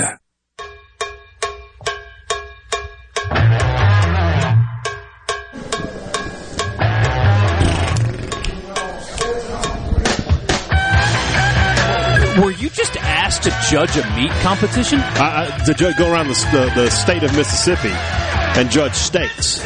You were just asked. I was just asked. That happened in front of me. Yeah. Let it run, Will. No, cancel it. We don't hear Vicksburg. Let it run. Oh, it's gone. No, he wouldn't do it. Went down around Vicksburg, around Louisiana way. There we go. Thank you, Will. Michael Borky, he's Brian Haydad. It's really good to be with you guys on a Friday. Richard's off just for today. He'll be back on Monday, I believe, and we'll have a lot to talk about on Monday. Yeah, plenty. The playoff will be set. The bowl games will be set. But yes, I was asked to be. And the portal will open. Yeah. I was asked to be a steak judge. That was Andy Berry from the Mississippi Beef Council. They're one of the sponsors. I met him earlier, and he was very excited to meet me. He didn't mention anything about me judging a steak competition around the state. He looked at me. He was like, that guy knows. He knows. Yeah, but I could know, too. I'd have to teach. You don't have to teach. I'm just saying. That's one thing. I know that there are some barbecue competitions that happen around the state. We've heard from you. You've been a part of one. We need to be judges. No. Celebrity. Okay, I'm using that word very loosely. I understand, but celebrity judges. We need to host the better. Sports Talk Mississippi Barbecue Invitational. I'm so down for that. It's called. We make our money back with entry fees, and we set up a day. We could do. I don't know where we would have it. I mean, this is all very preliminary. But the Sports Talk Mississippi, and then proceeds. I've got venues running through my head. We could send a good chunk of the proceeds to Palmer Home. No doubt. See, I like where your head's at. Where's Alex? But we're the judges. Work on that. Oh yeah, we're judging. We are the judges. We're judging. We get Malcolm involved. And Richard, if we want to let him judge, we can. It's our idea, so. Richard be dabbing his face with a napkin. Like, this is it's so delicate. What do you think you would wear to the meat judging competition? I'm sure it would cost a pretty penny. He'd go pocket square. Yeah, absolutely. Because you need that, You need a utility pocket square. He'd have the one for show and the one for actually wiping his mouth. Yeah, just double up. Double up pocket squares, yeah. Let's see. Well, he strikes me as a handkerchief guy. You think you get a red one? That way the sauce doesn't show. Exactly. There you go. And now, Will, are you in for being a judge on this? Yeah, I'll do it. All right, Will's in. I love. We need 5 judges. Okay, so we can have 3 too. Gary can. Gary's judge? our 5th judge. I think Houston would want to judge. Well, we need Houston to make sure everything's running okay. He's Rhino. What am I talking about? Rhino. Rhino would be a good judge. Yeah, Rhino will judge. Yeah. That's what we're going to do. We're going to have a barbecue cook-off. We're going to make this happen. I love that idea. We've already got Reese saying he's in. Mike says we should do it at Malcolm Reed's parking lot. It is at Malcolm's shop, which I'm already looking. I love the Palmer Home Day anyway because it's fantastic. But I mean, it's another day I get to go to Hernando and shop at Malcolm Reed's store. It's once a year, Jennifer. I get to go shop. He'd welcome us. He listens to us. Oh, he's a big fan. He tweeted. We're bigger fans. He tweeted. He tweeted this past week. He's like, I'm not ready to talk about the Egg Bowl yet. Hammy, you would have an invite to this contest. We're going to make it happen. We're going to figure out a way. And Hammy sends us a setup of his back porch. He's got us on the big screen up there. Look at that. I mean, that is. Boy, they say the camera adds some pounds, but my goodness. Just 10. You look terrible, Borky. Doing it at the Cross Estate. He's got room. Yes, he's got room. Based on that picture, I've actually never been to Richard's house ever. Did you know that? Stately Cross Manor. Never been. It's all right. Never been. He It's a nice home. He also never went to my wedding either. So I would have, but I didn't know you at the time. Did not know me at the time. Jamie and Oxford, that's a really good idea. I like that idea. This is good stuff. We're cooking, pun intended. We're cooking up an idea. Not with gas here though. I'm telling you right now. I'm just saying that if we go to Malcolm, we go to Polk's, and we can get this put together. Yeah, no doubt. So Drew Brees today. Speaking of cooking. Speaking of cooking. That's all he was. Transition. Drew Brees was doing a commercial shoot for a app called PointsBet.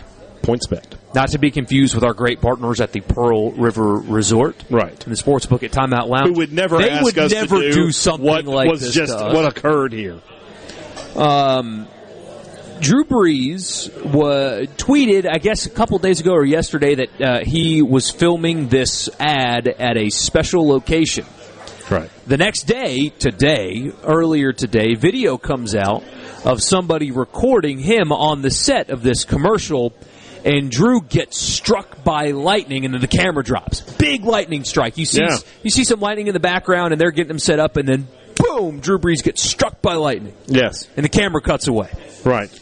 And immediately following that, there were a lot of people that thought he was dead. Thought something truly happened to Drew Brees. Correct. And the release was, lightning struck our set. That's all the information we can offer at this time. And so you had people, good, hardworking, good-hearted Saints fans and beyond, that were offering up prayers to Drew Brees. Their legend, their beloved Drew Brees, had been killed. Struck by lightning. This is the worst. I guess we'll let them know. It's a publicity stunt. It's a publicity stunt. Drew Brees, a few hours later, it got leaked out that Drew Brees had not at all been struck by lightning. Right. And everybody that was concerned about him or offered prayers to him or spent any time of their day worrying about Drew Brees' health and safety were duped by a publicity stunt because their deals are like the lightning bet deal or whatever. This is the worst publicity stunt in the history of mankind. They made people think a person was a famous, beloved person was dead. What's the thought process? Again, I want to sit in on some meetings. I want to go to the meeting where we're like, all right, here's what we're going to do, Drew. So we're going to have you out on the set, and we're going to be shooting a video, and we're going to make everybody think you're dead. Yeah. And then, unless people start blowing us up, we're just going to go with it. Like, what was the original plan? Just to go with it? Oh, they had a second video filmed of him in the ambulance saying, "Oh, I'm fine. Actually, go to our app and do the lightning play," or something like that. Yeah, that was all part of the plan. And people say, I hope y'all are watching. Well, obviously it worked. It's like, no, I will never go to this place. I will never use this app. Again, we never would because we got great partners at the Pearl River Resort and the Sportsbook at Timeout Lounge, so we don't. They could offer me $1,000 match play, and I'd be like, I'm not interested because you thought you made me think Drew Brees was dead. Dude, and I don't need that in my life. I've got a group message of Saints fans, friends here, and they were all mad. They're like, that sucks. Like, I was actually worried about the guy. Yeah. Now, Chase Daniel broke the news he was okay. I don't know if you saw that. I did. He texted his wife. He's like, "What is going on?" And she's like, "He's fine. It's okay." What a jerk! Like everybody on the you know who really suffered? That happened at like 7 this morning. 8 this morning. The whole Saints beat got awoken by their phones going crazy. Yeah. Everybody texts them like, "Oh my God, is Drew Brees dead?" They're going to have to start writing the obituary of the legendary quarterback. And how many paragraphs do you think somebody got in? Well, our friend Luke Johnson's down there. He's like, Drew Brees, the most beloved Saint in history. We should text him and ask him, like, hey, did you start writing at all, like, about Drew Brees? I'm going to do it right now. We need to find out. Because if he's like a lot of the writers I know, he immediately started working.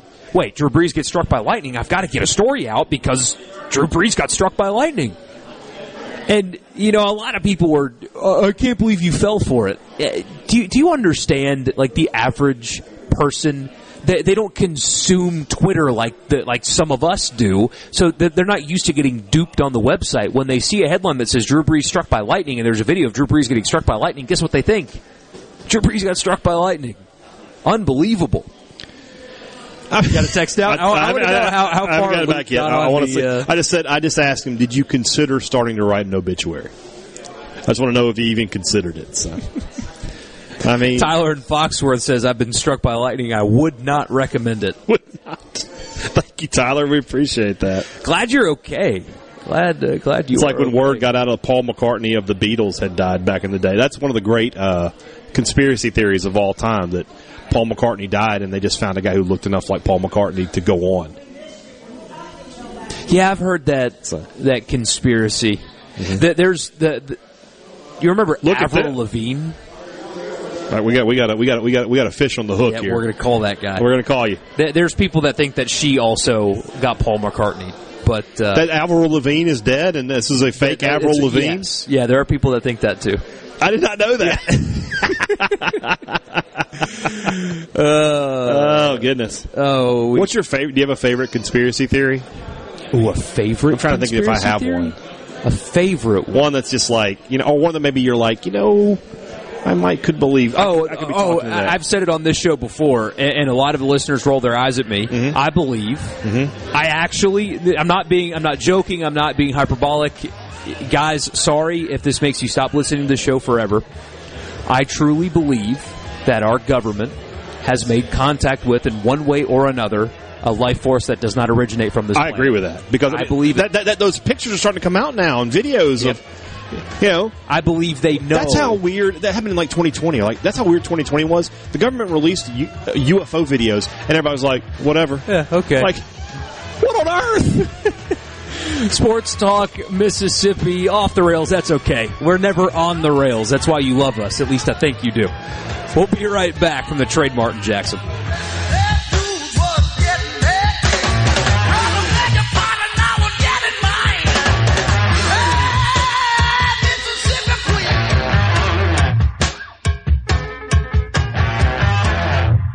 Sports Talk Mississippi continues.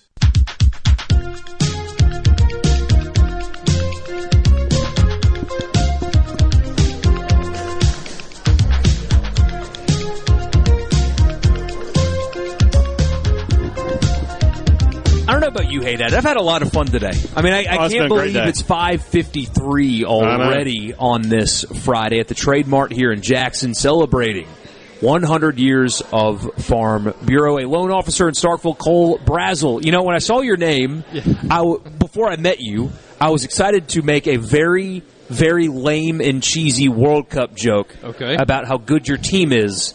But it's not Brazil, it's Brazel, and so the joke can't land but it's now. spelled the same way, right? Yeah. Close enough. So you guys are really good, and that's your team. Yeah, that's what I was going to say. He's from Starkville, so, That's right. A lot of championship stuff going on up there these past few weeks. There's a pretty good trophy game there. Night. Yeah. That's right. And we lost some of the other game, but yeah. I have noticed that. So it's a Farm Bureau event. A lot of people are wearing maroon, and it feels like I'm at a state game. This is definitely...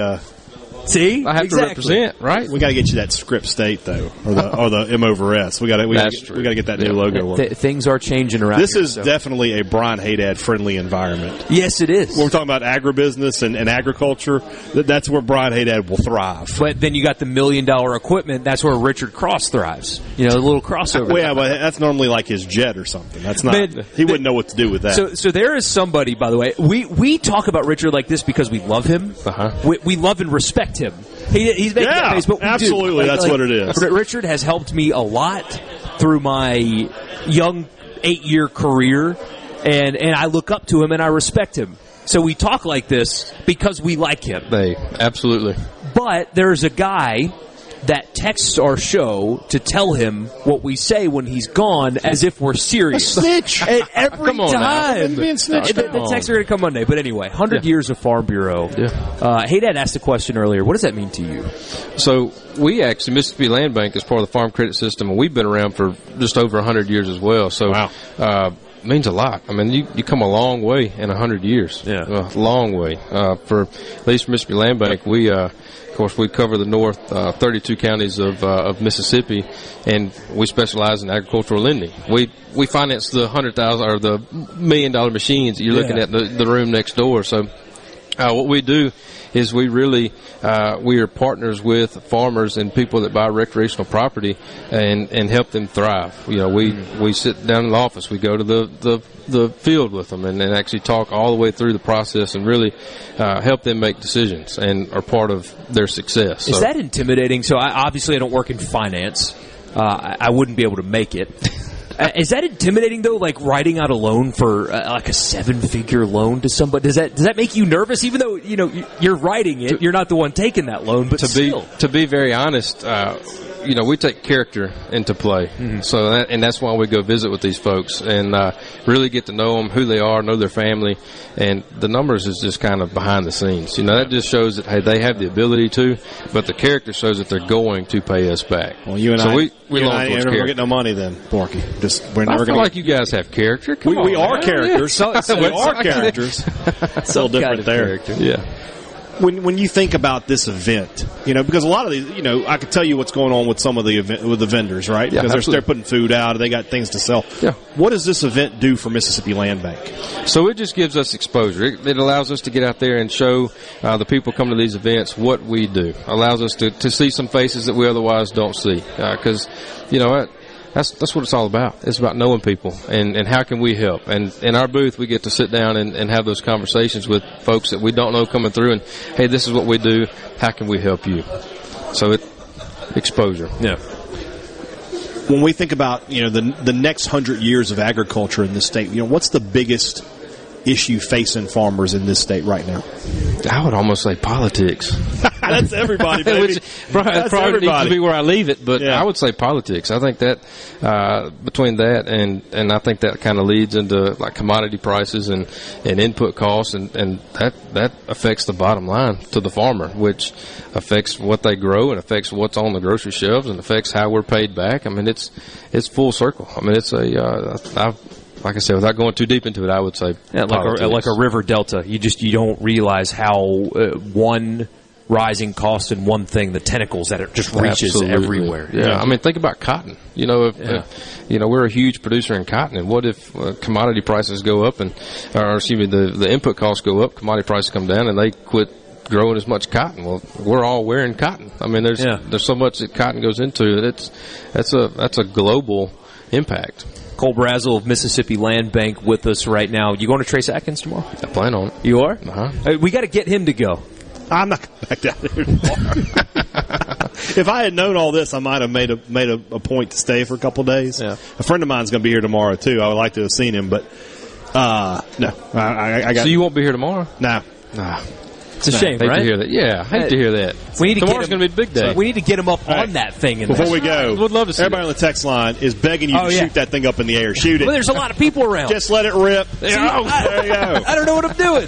Just let it rip. Thank you so much. I appreciate it. Appreciate it. Thank you. I had a lot of fun today, honestly. I mean, I know we say that, but I am being genuine. This was a really great time today. At the Mississippi. We're celebrating 100 years of Mississippi Farm Bureau. MSFB100.org. If you want to be a part of this event this weekend, that's the website. MSFB100.org. For Richard Cross, who's off today, and Brian Haydad, I'm Michael Borky. Thank you guys so much for making our show a part of your day. Until Monday at 3, you'll have a great weekend.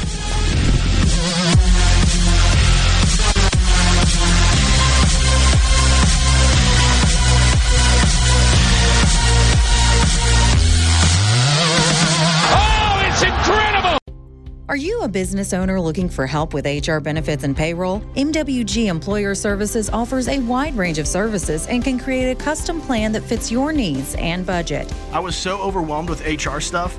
MWG Employer Services took all the stress out of it and even set up my payroll. I couldn't be happier. MWG Employer Services is here to help you succeed. Call us today at 601-206-7966 or go to MWGEmployerServices.com. A SuperTalk Mississippi media production.